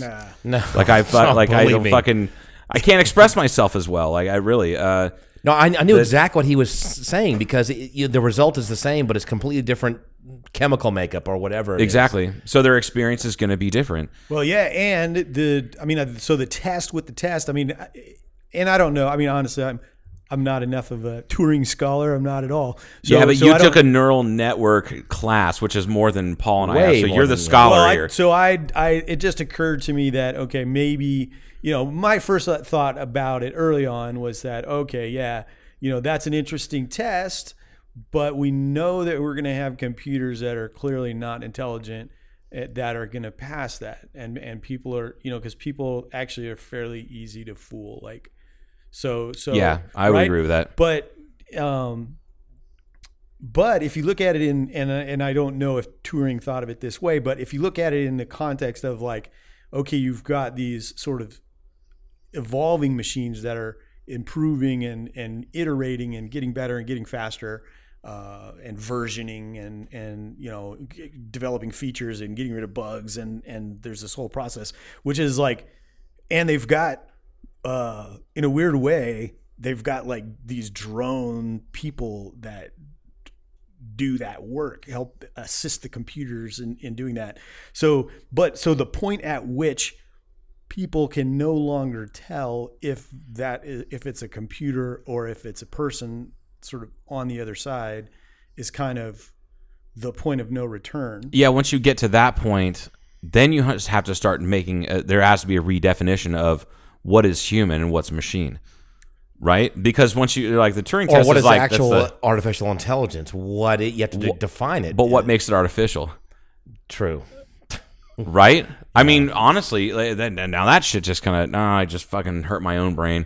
Well, I might be freaking out a little bit, man. yeah, we call it artificial. That's interesting because We call it artificial from our point of view. Wouldn't they Yeah. just call it intelligence? or they just call it we fucking evolved. Yeah, Yeah. You were the instrument or whatever, but And the real test would be for an alien being or someone that's not even from this planet comes down, and this is we're 30 years beyond where we are now, and starts interacting with humans and Right. other whatever, and are they going to be now? They're not predisposed with. We're trying to figure this out now. You know, they're just interacting. But see, now you're or getting. they call in, right? They call Yeah. in, and instead of contacting us, they contact Yeah. the internet and have a whole conversation that we're never even aware of. And they have. They don't even know if it's a bio creature at all. And at that point, we're the Neanderthals, and the robots become the Homo sapiens, and then the Neanderthals die off. exactly, except for little traces here and there. Yeah, little traces here and there. we become the architectural digs. That's what we are. I like We're to think of us three will be Denisovans. If you guys are familiar with the Accordingly. Denisovans. and not the Three Stooges. Ergo. I love you dropped that fucking Matrix reference. That was perfect. Ergo. There is nothing you can do to stop God. this from happening. It is I don't- inevitable. It's not even, the references that is for me is the MTV Music Awards. Oh, when Will Ferrell did like when they did the Spoofed it send so of the hard, it spoof was of that, yeah. hilarious. Oh, ergo. But Anyway. all right, AI. But we were going to talk about cinema. I was going to say we can dial it down about 50 notches and go to the more practical, fun The part less heady topic of of hanging out. All right, so The Matrix. No more The Matrix. Let's talk about for now, yeah. I think that should So- be the first movie we watch. So we watch movies out here sometime. We do some of this, and then Joe and I've been blabbing about off and on about the 50th anniversary of the Apollo 11 landing is coming up in a couple of months. If you believe that it Literally, happened. if you're in that If you're sort of a thing, believer. yeah. Which is literally 2 months. Yep. Wow. A little more than that. A little more than 2 little months. more, from but now. about that, yeah. Yeah. So then they came out with this a documentary that Joe and I and Mike saw up in Vegas, the Apollo 11. I don't know what it was even called. I think it was just called Apollo 11. Sure. And it was fantastically done. And then we thought, hey, we should, hey, Do you guys like rockets? Yeah. this is coming up. This would be so cool to watch in the hangar. Okay, that's a good. And then like later on, someone said, "Hey, wait a minute." Not let's get someone. Mr. Gaines likes to overcomplicate the fuck out of I everything. said- So he's like, we should figure out exactly what time they landed in our time zone and exactly that moment When Neil and Armstrong- time it in the movie when they land And when Neil and when he steps out. we should time that and watch the movie when that happened 50 years ago. 2:56 a.m. UTC. So what are we? 8 hours behind UTC right Yeah, now. so it's not going to be dark enough. It won't be dark enough. That would be 7-ish, right? It'll be dusk-ish. Almost 7. Okay, so it's still a good thought. So we should consider that maybe the same night at least, or whatever. Yeah, so we can't And- make and- it super complicated. And then when we were on, during our break, we started talking about how I knew that Woodstock was in 1969, and I knew that the Apollo 11 was in 69, but I didn't put it together Right. for my entire life until recently and said, holy shit, wait a minute, that was Woodstock was 1 month after the Apollo landing. Holy crap, to be alive then and experience all these things. And then TJ goes, wait a minute, we could watch the Apollo 11 thing and be all sort of dressed up appropriately or have that mindset of science and technology. short sleeve white dress shirts with like horn rim With- glasses, with- drinking martinis with and a shit. with a pocket protector. Space Age Martini Party. Exactly. Space Age Martini Party. I already love the name of that, and we can get Ed Mann to come over. He's got a slide rule. Oh, he he's got a does. slide Yeah, rule. he's got like 3 slide rules. I think he's like I don't know where I got these, but I have them. They're like in his fucking shop, like in his bike shop, and that's / garage. Yeah. And he's got the fucking slide. I'm like, why do you have a slide rule? So then we'll have a gathering here and watch that, and that'll be fantastic. Yeah. And then a month later, we'll have a Woodstock. 'Cause this is TJ's and watch the Woodstock movie. Yes. Yeah. In And August. it'll be like 1969. all over Be again. really fucking cool. Feel the And What when else happened that year? We even Like, make the announcement of don't eat the brown whatever. Don't take Not eat the brown acid. The brown acid is bad. We've had reports. That I've got a it's bad. megaphone here. We can just do. We can shoot a megaphone. the word is the brown acid is specifically not too good. Not Okay. too good. Oh fuck! This is such a good idea. I could have someone come in like we could have the Swirlers could play here. Oh, this is getting even more. And I could have a helicopter land like they're bringing in the talent. They could land with a helicopter. And we could Do just you recreate- know of somebody Oh my that has God. a helicopter? I mean, I could probably have arranged something. What I we don't know. could do is just break Chris Lay's arm. Yeah. Now he plays guitar. Break his leg, Yeah. and then have care flight him just out here. Just like a few feet, like a Yeah. half a mile from there over there to here. Let us know, Chris. Hit us up. Let us know. Yeah. That's He okay. does listen to the show. He doesn't like to fly in planes. You think he wanted to let us? Not doesn't like, refuses. You know that guy's never flown in a plane No ever. way. Even a He's big never, one. even a Small, big one. big. That's Yeah. wild. And I like how he got super fucked up last night, and he said, "Well, when are we gonna go flying?" And then you're like, you just went like this. You took a drink, I'm like going, how about now? set it down. Fuck it, let's go right now. Which we didn't do. didn't go You for did it. not go and fly. For the record, there was Yeah. no flying going on. But we were no. Chris was supposed to go to Washington, I guess, last year. Washington State. Yeah, Seattle or Portland, one of the two. And I think his wife went or Yeah. friends went and he Yeah, didn't yeah. go or something. Yeah, he stayed behind. He was got freaked the fuck got all- out. Yeah, he freaked out. That's a It long. happens, man. Like, It's a long drive. no flight. He was gonna. But he didn't fly. Right. He didn't drive either. He didn't He go. stayed here. Yeah, he just didn't go. But I've been around aviation all my life, but it's still kind of weird. I'll be standing up in the bathroom, taking a leak in an airplane at 35,000 feet, going, this is really weird. If they're going to Going 600 miles an hour. yeah, or if they're whatever, going to 500 blow miles up an hour. right now, I'd be blown away from the airplane with my pants down, just tumbling through space. That's It's what I like think about. Get all the way down to earth and like you're obliterated. I'm like, why the fuck is he wearing no pants? That's all I care about. Why is there a bare leg here? What the hell's going on? Tidy whities. Yeah. Come on. That's right. TD doesn't know about me, actually. Oh That's yeah, okay. he's Gaines goes full blown commando. It's uncomfortable. There's like nothing in between us and little Gaines. Excuse me, adequate Gaines. adequate. There's nothing between us and adequate Gaines but a little bit of fabric, pants, One layer. Hey, one layer. One layer only. the man's an aviator. That's right. Whatever that. I'm not sure what that's. Apparently that makes sense to both of you. Okay, so but let's when we talk Okay. about those two movies, but let's talk about the TJ's idea. gorilla. The TJ's got a fantastic idea. Flesh this out, TJ. Let's talk about it. All right, what's the idea?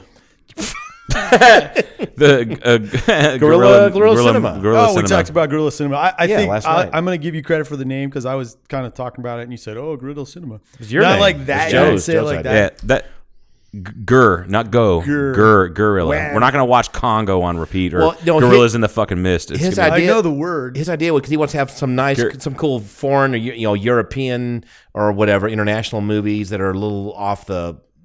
we could watch what is it? Un Chien Andaluz. You I ever, don't- you ever no, seen that? The Salvador Dali film. No, but Oh, fuck. yeah, let's watch it. That kind of thing. Oh, that's yeah. cool. I'm fucking game. It's He said, amazing. so we, the basic idea, regardless of what films we decide to play, I don't know, is just to go play movies places outside of the normal, and basically have like a cinema group or a film club or Sure. whatever that goes around and projects movies in odd places, and we just, I mean, it doesn't have to be. It's just us, right? Going Right. and watching movies, and whoever wants to show up. We already talked about a few locations that would. and here's not just an odd space. We could do one here, and then we talked about behind Black Bridge. You have that wall right there. It's easy to hook up, which to, would but- be kind of cool. yeah. Which would be cool. That ought to happen more often. Actually, Well, and at Black didn't we Bridge. do that for the film Oh, festival? a film festival, yeah. Yeah. But that was a little bit interesting and weird because the people were there and they're trying to watch their stuff. So if we just came there to say we're having a movie night behind Sirens and Black Bridge, that would be a big draw. It really would be. And have some really interesting, not some movie that most people know about, but some avant-garde kind of thing would Cool. be fantastic. And then, but then beyond that, right? We just pick a cool wall and figure out how to power it up in some random building. Another thing that I kind of always wanted to do is we would need some 4-wheel drive vehicles, or at least high clearance, to go up past Black Ridge, like the original Black Ridge, and drive up that canyon. And there's a wall of the white, I forget what the name of the native stone is, that's all over around Kingman, but it's almost bleach white, and it's a just beautiful flat wall, and you could watch a movie on it. I've always wanted to do that. How big is this wall about? Oh, that wall is 100 feet high by okay. 600-700 feet long. But like, obviously, you're not going to do that. Like, it's part of a can. So we'd have to have a quiet, like a quiet generator of some kind. I guess. You could run it off of your projector that you have doesn't require a lot of juice at all. Right. Like, I could use a power inverter and use it in my truck. Oh, really? Yeah. Okay. Absolutely. But then you have to run the computer too. You have to have a player of some kind. Right. You'd have to wait wait a small amount of power. Very small amount of power. And those two could be two totally different things too. But also the audio. Now, That's different. I've That's done this different. before, and we did it with vehicles. We briefly discussed it last night, where we used an FM transmitter, just little 3.5 millimeter plug, plugged into the computer that transmitted the audio, and people just tuned it in on their radios. So like an actual drive-through. Like, so like an old drive-in type. What are you thinking? What's your idea? I think it doesn't have to be the same every time. You know, it depends on the location. That's what I think would be cool about it, is do it a little bit differently depending on each location. Hell yeah. I love this idea. It is a good idea. And I like the idea of coming up with more creative spaces to do it in. Well, the other thing is this too. There's a lot of walls and buildings downtown, and we could just go there. Are we loitering at that point? Are there loitering laws in Kingman where they would break it up? Yeah, there If are. you had But like you 10 just, people just watching. get permission, man. All you have to do is do one time. This is something I've learned with having like I know that Tim was hesitant to have a metal show at Black Ridge. Right. Originally, like, a year ago or whatever. He was hesitant just because of the liability, the moshing, people might get hurt, and I totally get it, and that is a real fear. But all you have to do is do it one time and do it right, where everybody cleans up after themselves. There's no problems, there's no noise violations, there's no noise complaints, and everybody has a good time, and that business owner would allow you to do it. I'm sure of it. Or Right. whoever, or not business owner, but like the owner of whatever the property is. I'm sure that it would be no problem, as long as you prove to them at least one time that you're not a bunch of dickheads. Like, there's not going to be beer cans and shit like left behind and trash. And One venue that I'm thinking of, because I'm there a lot, is that parking lot behind, on 3rd and Andy Devine. That one where the kiosk is, where the mural is. Yeah. It's a big open area. It's a big fucking wall right there. Not the mural wall, but the other wall. Whoever owns that building. I just wonder how you would project on that, because it's textured. It's textured brick. That it's not it still looks okay on this surface here, where we have the framework.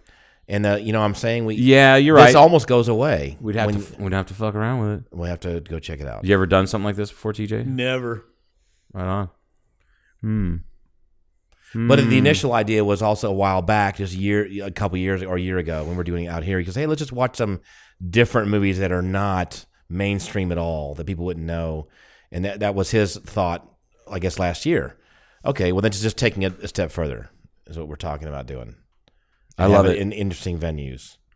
We could start out here just with a funky movie and just what kind of forward. funky movie? Let's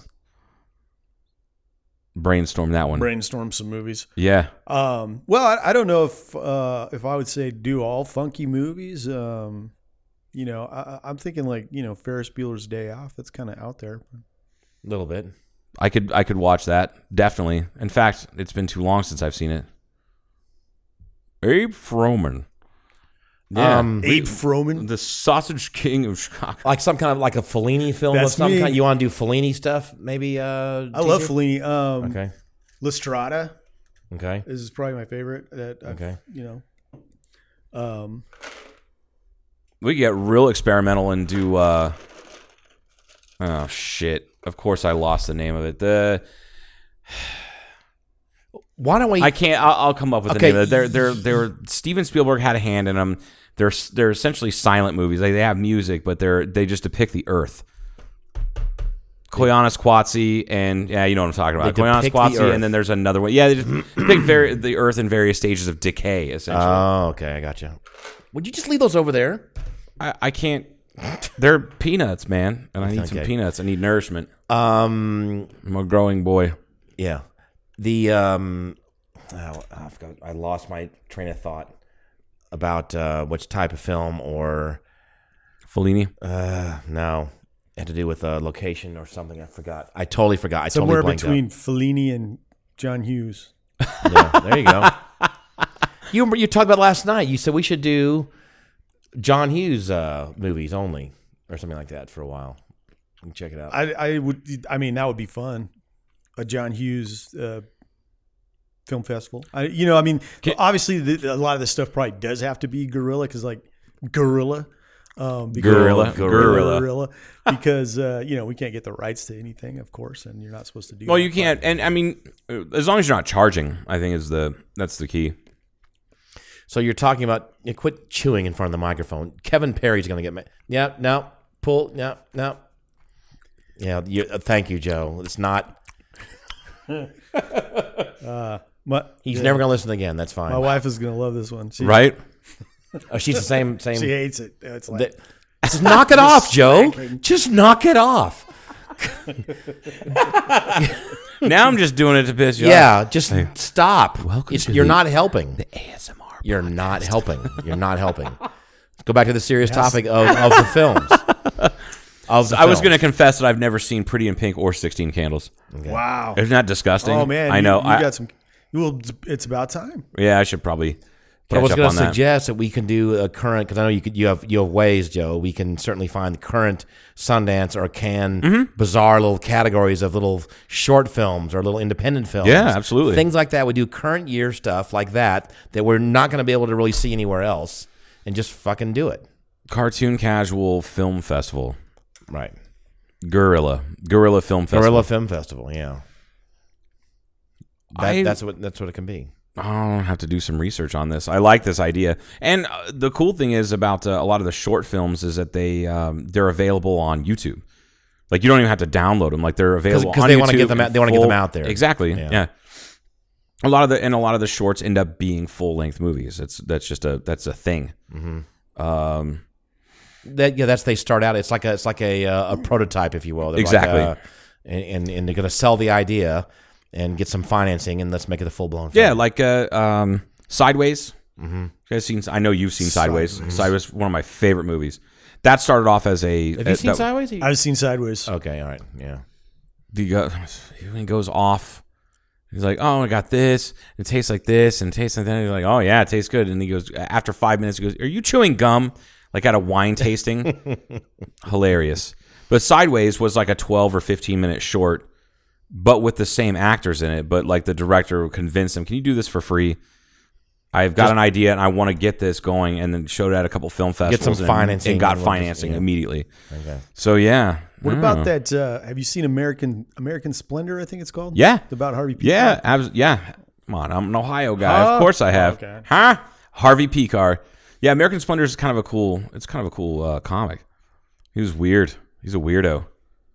Odd guy. Odd guy. Paul has no idea what we're talking about. Paul's on his iPad. No, it's a problem. That's not a problem. It's not that big of a problem. It's not? No. Is there a problem? Nope. Do you need us to rough some people up? No, I'm good. I heard TJ was a bouncer. Is that Yeah. true? Yeah, man. I've done So- a little bit of everything. I was going to say, like, I could see you as a bouncer. Like, listen, bro, you don't want to do this. When are we going to Yeah, I have? just like I had to talk him talk him into down. leaving. Yeah, You never did any man, physical. Come on, man. Come on, man. Don't do this. So one of the ultimate dreams would be though, right? Because we talked about we had a very long, it's a protracted and fruitful conversation during the break, shall we say? Yeah. about some stuff that we can't really talk about, right? Because we can't, and we're not going to. When is Glad you brought it up. No. When is it going to be that we can have the fuck you money or the fuck you career? Or we can just doesn't really matter. No, it's the money comes from someplace else, completely independent of anybody else knowing or caring what we're talking about. That's what the ultimate goal is. Well, if you would just start running drugs across the border with your plane like I've been trying to tell you to do, then we could have fuck you money. That's attract everybody money. What's the downside? I don't. Yeah, there's zero downside. I mean, yeah, there's none. I gotcha. You have the plane. You front the money. I was thinking more legal. You make the money. Thinking more legal. Yeah. Why? You take all the risk. You fly. Yeah, you take all of the risk all the time. You fly all In the fact, drugs. we're not even going to ride with you. We're just going to wait until you get back with a lot of fucking money. I'm just gonna hang around here and just see if you make it. Like, I really hope Paul makes it this time. Don't you, TJ? Yeah, man, I do. I really do. I really do. Will be your brain trust. That's it. The brain trust. All right, so that's the wait. That was the one topic I had on my list here. We talked about. Oh yeah, we do have a list. Gorilla Okay, Cinema. Gorilla. So we're going to work on that, right, Joe? We are going to work on that. It's an action item. All right, TJ, talk about Crata. Crata. What does CRADA stand for? So first of all, we got to have the discussion. I have always said Crata because when you here look we at the go. word CRATA, it looks like it would say That Crata. first vowel should be a long sound. But the other guys say Crata, and at first I was like, I don't know, but I'm coming around to it, and I think that's the official Crata, and it makes sense to me because you say area, it's Colorado River Area Trail Alliance. Okay, I'll buy into that, but Crata. just looking at it, I'm still looking at it Crata. Yeah, CRADA, 'cause you're CRADA. You're looking at the acronym first, and you got to know the full name. And You're right. You're just shortening the full name, Colorado River Area Trail Alliance. So It's like the history of you should know the history behind why you do something. Christ riding against the authority. Joe came up with that one. CRADA. So Crata's rad, third of a second. you know, and You are the legal muscle behind. I guess no. The legal muscle. I'll tell you what. Who's I'll the tell you illegal my, muscle? So I was brought in. I mean, they invited me. I don't remember exactly how it all happened, but then you know, I was like, sure, I'll run for an office, and then they, you know, Crata elected me vice president, and so my contribution is try to keep the meeting on track. That's my. That's probably a good point. Yeah. Knowing all the people involved in that, hell yeah, I can see where that comes from. Okay, so we're in Kingman, Arizona, near the Colorado River, and we're in Northwest Arizona, and CRADA stands for what? Colorado River Area Trail Alliance. Thank you. And it is we're a chapter of IMBA, which is the International Mountain Biking Association, which is a 501c3 charity that is all about mountain biking.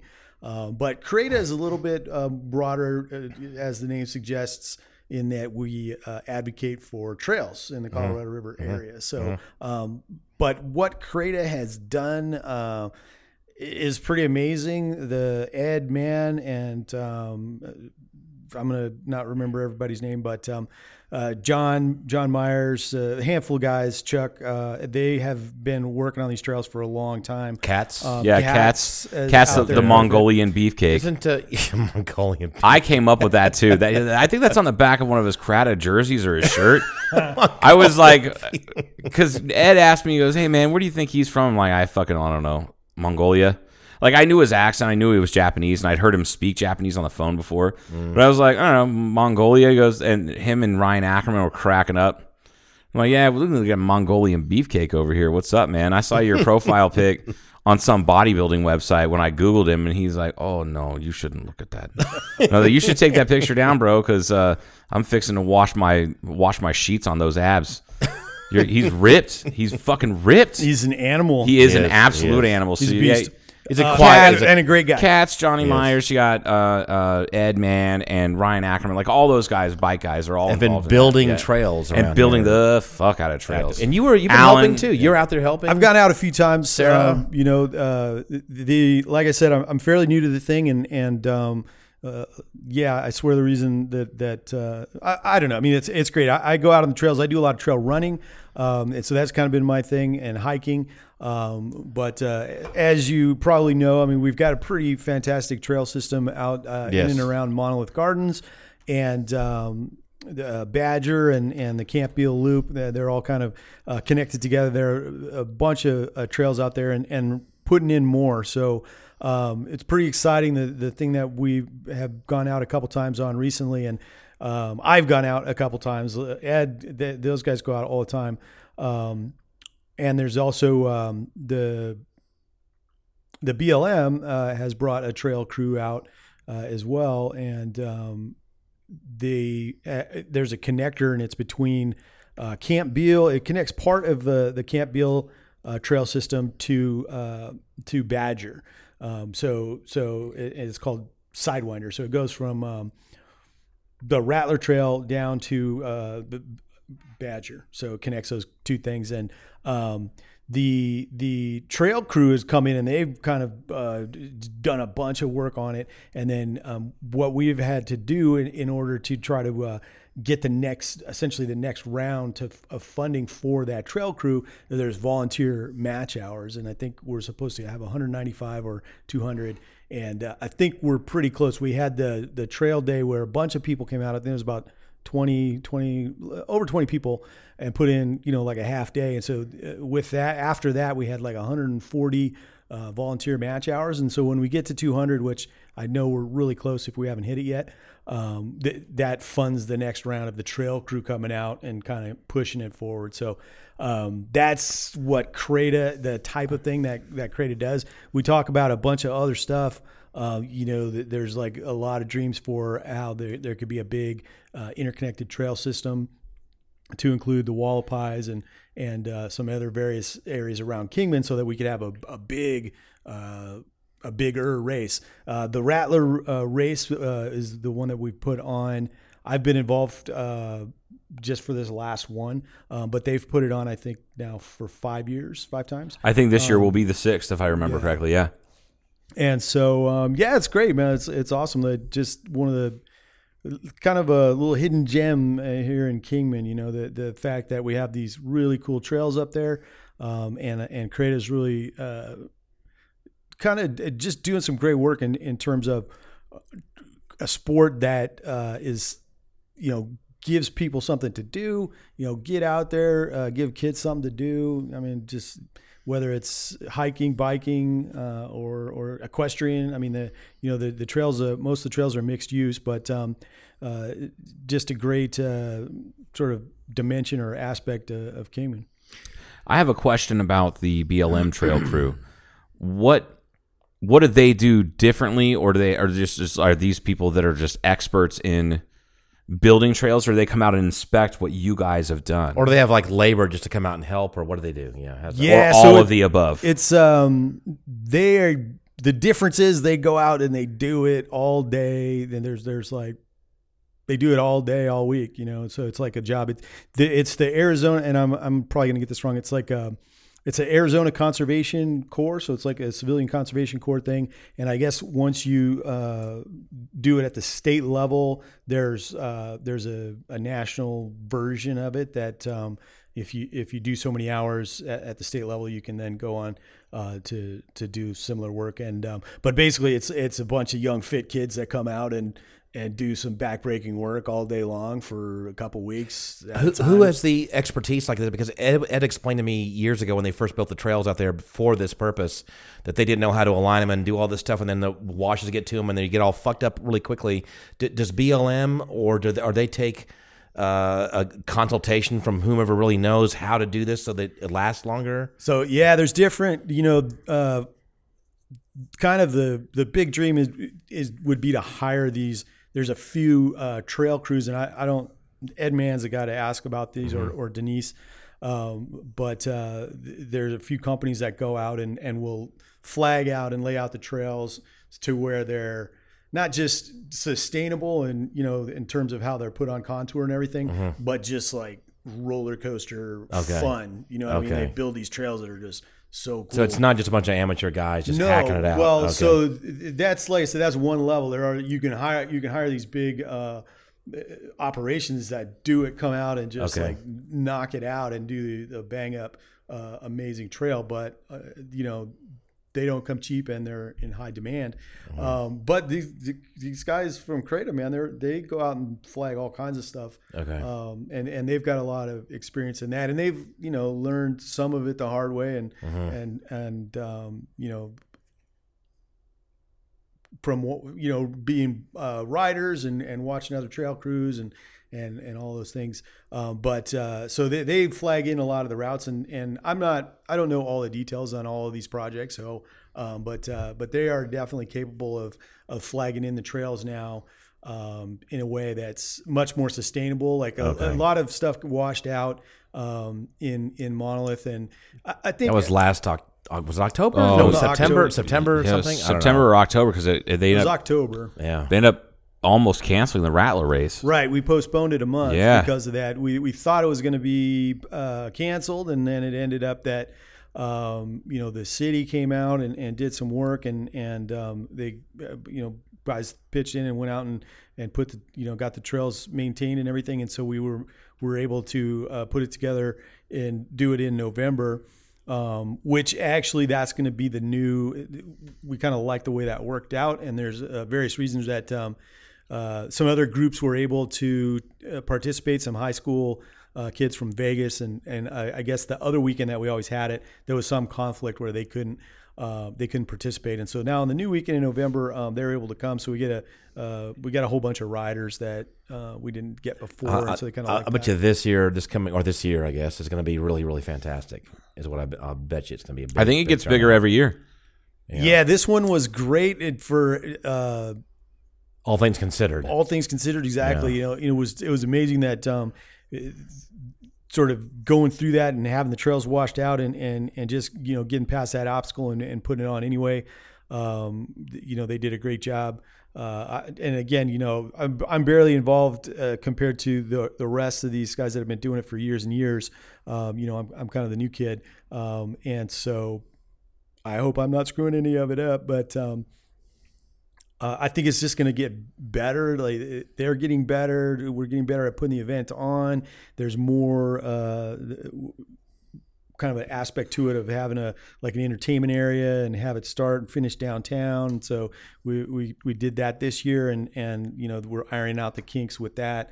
And so it's just going to be better and better. And I forgot about that. I forgot that it started on the street. Oh, that was so cool. It was cool because it went right in front of my house. Yeah. So I was just sitting out front taking pictures of people as they go by, and then texting it to Ed and to Ryan. I was down potentially you were at the start. At the Arch, yeah. Right. At and the Arch that we're calling it, yeah. What is that? Kingman Arch. Is it the Kingman Arch? Sure. the downtown arch. The downtown arch, as Which was opposed to really- the uptown arch. Right. It's a really cool thing that people are bitch about the arch, all this kind of nonsense, but it's so cool to have it be a line for starting these race events and that kind of. It's really neat. Except you start getting tourists that hang out in the street under the arch. Who cares? No, It's great. I do because I almost hit one, and I'm like, I don't Why want don't to. you look at the street instead of looking I know at your there's fucking phone? There's like two. I wasn't looking at my phone, man. It was like no. She literally walked out and they both walked out in the street, and he was standing closer to me and taking a picture. I thought they were just going to wait until I drove by, and as I get within 30 feet of them, they just stepped into the center of the road. So they weren't- I know there's 2 weren't billion Chinese, but I don't want to kill 2 of them. Okay. I was a little freaked out. But anyway, fucking anyway. Yeah. Crata. Oh, I was going to tell They you. do amazing stuff. I told Ed Mann this before, but I've had a couple of customers that are from Utah dropping off their gliders here, and they stayed a night, and they brought their mountain bikes down here intentionally because they knew the Kingman trails were decent. So my little business here has brought in some trail use from Utah. These people that come through and drop their stuff off. Yeah, I think it's it's a golden opportunity. It's something that Kingman could really that we could really develop a lot more. Mm-hmm. And there's a sweet spot between getting too much, you know what I mean, developing and getting too many people. But some other cities, I mean, if you look at St. George, they have some kick-ass trails up and around there, and they have some sweet trailheads. You go out to the trailhead, it's all done up Nicely. There's a little bike maintenance station there. Oh, that's cool. Compressed air, and it's it's cool. They have these little kind of stations that are just all modular and a single unit that are just out of the trailhead. That's neat. And so, and it's something that we're in a good spot because it gets too cold in the mountains, Flag and Prescott and stuff. There's definitely too cold to bike in the winter, and where it's not so much here. And then it's too hot in down in Boulder, city and around Vegas and that Yeah. kind of thing. So we're in kind of a sweet spot where those riders will be like, okay, it's too cold, but I still want to ride. Where's the closest ride? And Kingman's kind of situated that way. We're off So on I-40 and Yeah. 93 between Phoenix. It is a good. Ed and I have talked about that before, where he says there's only a handful of spots in North America that have 4 seasons of riding, and that aren't L.A.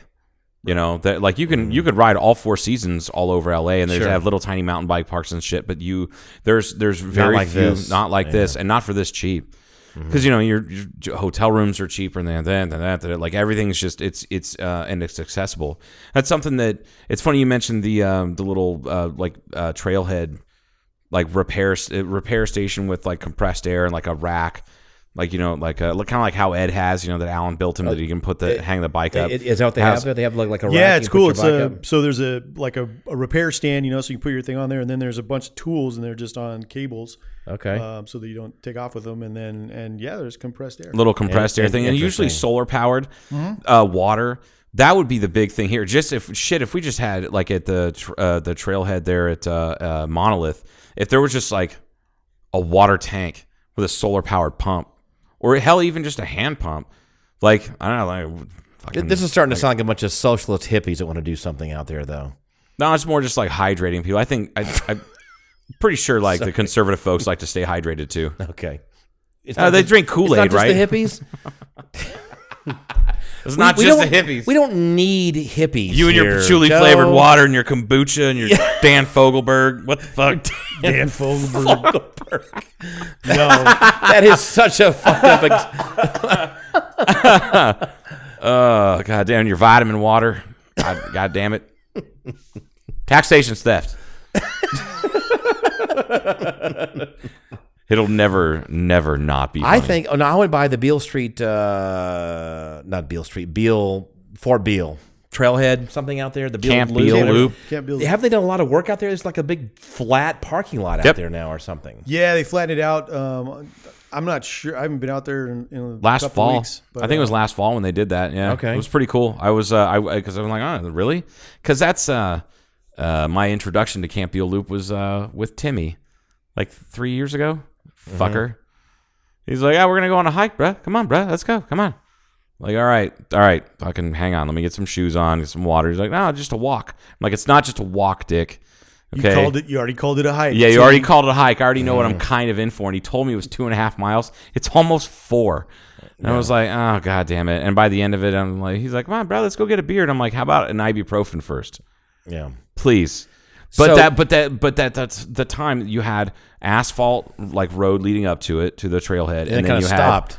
Yeah, and it kind of stopped, and you're like, okay, I guess I'll figure it out. And now it's flattened out. It's Like a parking area. yeah, it's really so nice. this would be a good area for it. You can do biking there also. Is that right? Absolutely, yeah. Okay, so this would be a nice area if we were to have something. That's something that we could talk about. Not right now, but I mean, for Crata, whatever, and maybe even Kingman Main Street, whatever, to have some kind of a thing there for, like you're talking, to steal the idea from Utah. What they're talking about, the repair. The one thing I would want to figure out is the water.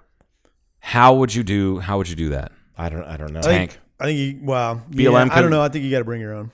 Yeah. It's not that far away from civilization. Yeah, so. Yeah, that's bring your true. own. But it's nice to have the repair stand thing. Most guys they're going to have a kit already or some stuff in their truck or whatever. So Yeah, that's probably they're true. used to it. But it's just kind of nice. It's like, oh, it's a mountain bike town, Yeah.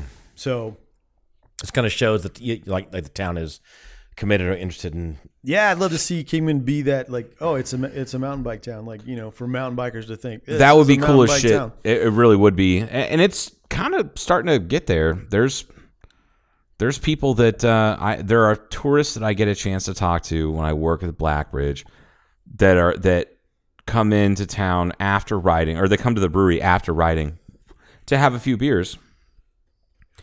And then you get to talking to them like, oh yeah, we heard about you guys. These trails are fantastic. Then I'm like, that's cool. So I'll text Ed, hey, I got some tourists that came in. This is where they're from. This is what they rode. This is how much they rode. And they just love it. Love it. And that's just cool. I love that, it's a stopover. It's cool. Yep. So you're involved with them, and That's there you Crata. go. Yeah, That's Crata.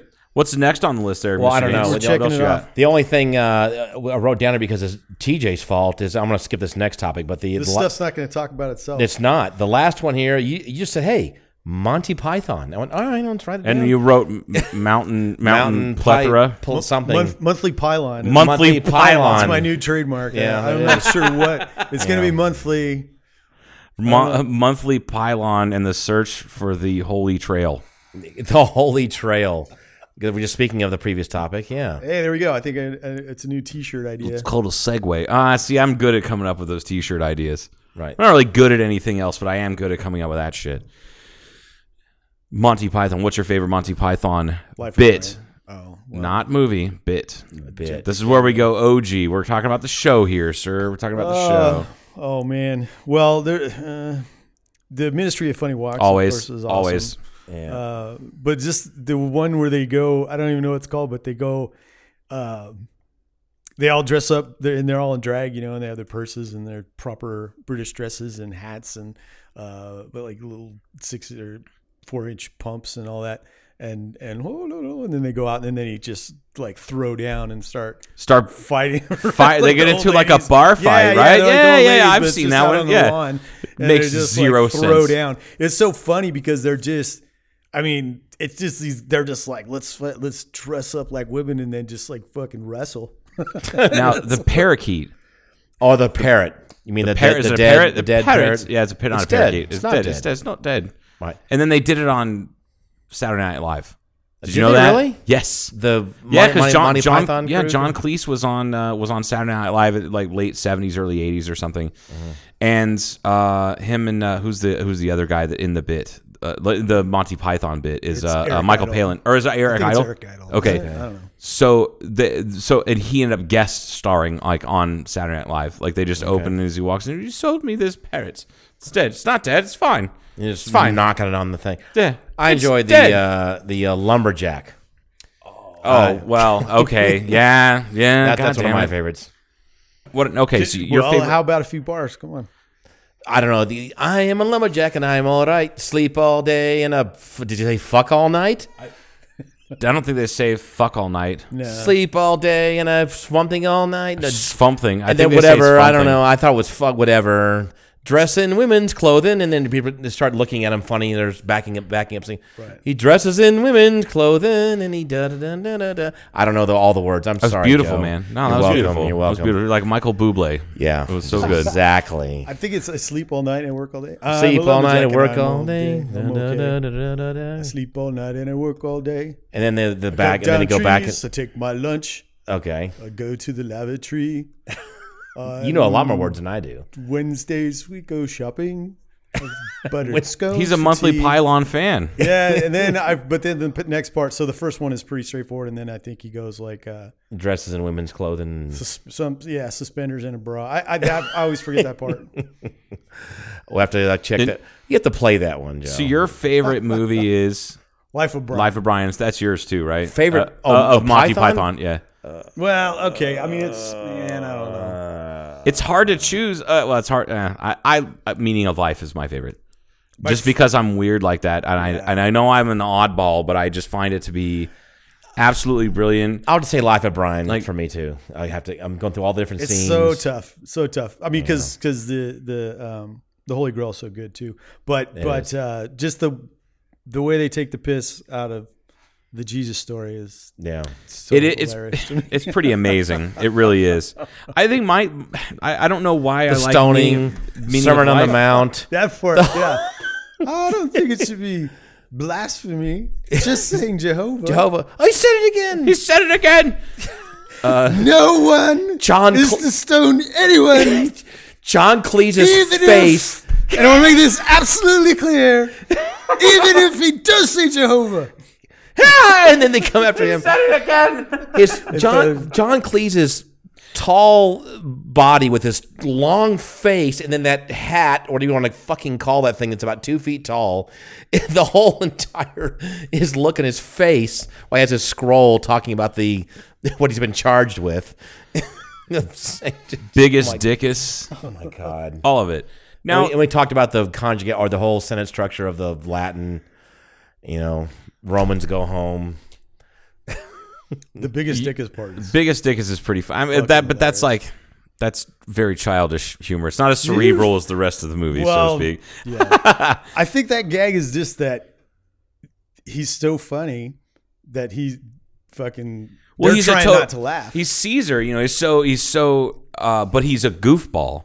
Like you just know that all of those people, a lot of them were like that. They were just like a little bit inbred, a little bit not quite right. How about when they're in the when they're in the Colosseum or wherever they were watching whatever, and they're forming the People's Front of Judea, or the Aegean People's Front, or whatever. They're trying to figure out whether we they're were going the People's Front. I thought we were the Popular Front. the Populous People's Front of Judea. Oh my god! Wankers. It's amazing that they got away with it, you know, because within, you know, like a year or two of that was Last Temptation of Christ. Oh man! Which from I heard that there were bans, like there were counties that banned that, like it wasn't going to be put in movie theaters and shit. I was just a kid, but I remember driving past a movie theater in Vegas. And there were protesters outside. Not a lot, but there were protesters. For Life of Brian or for Last Temptation of Christ? Yeah. And I just remember being like, so weird. Like, but I was aware, even at that age, I must have been like, I was young.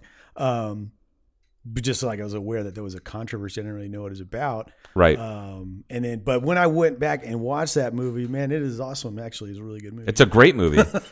Yeah, there's a little bit of a sexualization of Jesus. I never saw it. Nazareth. I have to admit, really? I haven't seen Last Temptation. So, Meaning of Life is one of my favorites because there's so the fun, all the bits, each bit that they do, like each stage of life, is fucking hilarious to me. Mm-hmm. Even like the British sex ed. With John Cleese as the professor trying to teach these like junior high age kids sex ed. And this is how you mount the woman. Now, if you notice she's not showing any pleasure in her face whatsoever, that's the proper way to do it. And she's just laying there staring at the ceiling in front of these school kids. And when, you know, our the accountant for Blackbridge, we all know his name, I'm sure. He's a statue worshiper. So there's been times where he walks in and I'll be like, every sperm is sacred. And he just kind of gives me a grin. I think he's a little irritated, but he also knows that I mean no harm because I've explained that to him. I called him a statue worshiper a couple times. He goes, why do you call me that? I'm like, because you're Catholic. Is he like a committed Catholic? Is he really? He has like 18 kids. Oh, God. No, he has like, I think he has 5 of his own and 4 or 5 that he adopted. Mm-hmm. Which is cool. Like I feel like that balances out any sort of weirdness that he's got. Sure. But no, definitely devout. Gives up certain things for Lent every year, something different for Lent every year. Mm-hmm. But I called him a statue worshiper one time, and he hadn't heard that in like 30 years. Like, my grandfather used to call that. He goes, "What was your grandfather's?" He's a Methodist, but I asked him what a Methodist was one time, and that's when he told me like that my favorite line. It's actually from it's an old joke. But they're like, well, what are Methodists? Well, they're just Baptists that know how to read. Yeah, yikes. Yeah, Gramps would say that in front of my grandma who grew up Baptist. Fucking. Anyway, but yeah, Meaning of Life I just always thought was just, it's so universal and just so goddamn funny. And I've seen it 1,000 times. I've always seen it once. Plus, there's the topless end, like the guy that when you get to choose your own death, like how you die. Oh yeah. And he's chased by 100 topless women over a cliff, and he dies. And then when he lands into his coffin off of the cliff, he's got this giant grin on his face, and there's all these topless women everywhere. I'm like, that's. And then when that's all right, yeah. And then there's a documentary called it's The Life of Python, I think is what it's called, and it's just kind of how they came up with a lot of their more famous bits. And they asked the guys, they're all the Monty Python guys are in a panel. And they asked him, how did you come up with that? You know, the naked women chasing the guy. Like, how else would you want to die? I was like, okay, but how'd you come up with it? And they looked at each other and finally were like, we stole it from Queen. Because on Bicycle Race, like on that tour, they had topless women riding around on bicycles on stage. Wow. Okay. Yeah, in areas where it was loud. But anyway, so Meaning of Life has always been one of my You're probably favorites. familiar with Monty Python, how they got really going when they came to America, and did they play the L.A. Coliseum, I think, was the first place they came to. Or they were booked. I believe this is must have been early 70s, I guess. I'm just guessing. Yeah, I have no idea. And they didn't know they were that popular in the U.S., and they had a manager or an agent of some kind over here say, hey, I'll do this. And he he knew how popular they were or they could be in the U.S. and he promoted it heavily. Booked I think the L.A. Coliseum at the time. I think maybe screwing some of this up, but they're like, you're out of your mind. This is crazy. We're not going to do. And he went, okay, whatever.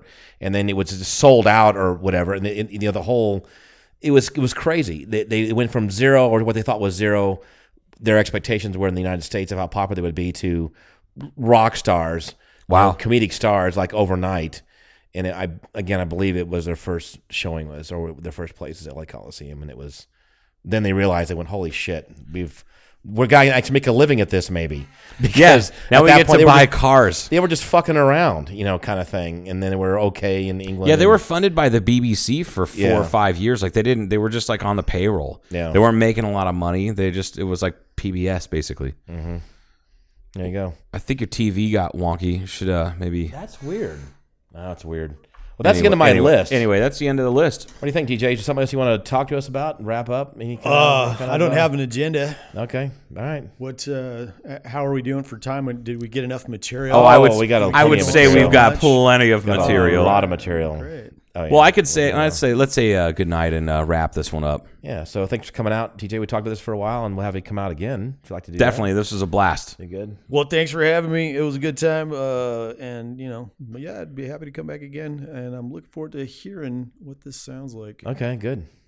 You're not going to like listening to yourself. I bet not. It sucks. It's one of the things I hate doing is editing, is because I have to listen to myself. Yeah. I mean, it's been 2 years. We're at 122 episodes, 20 episodes, whatever. And it still irritates me a little bit, but I've gotten past it. I'm kind of used to it now. If I ever actually listen to it, I'm like, okay, that's me. But it was really funny when we first started playing around with this. I think I was listening to my stereo at home one time, and I heard Joe's voice. And I got a pretty decent system, and I thought, "Oh, Joe's here," because he wasn't. I wasn't.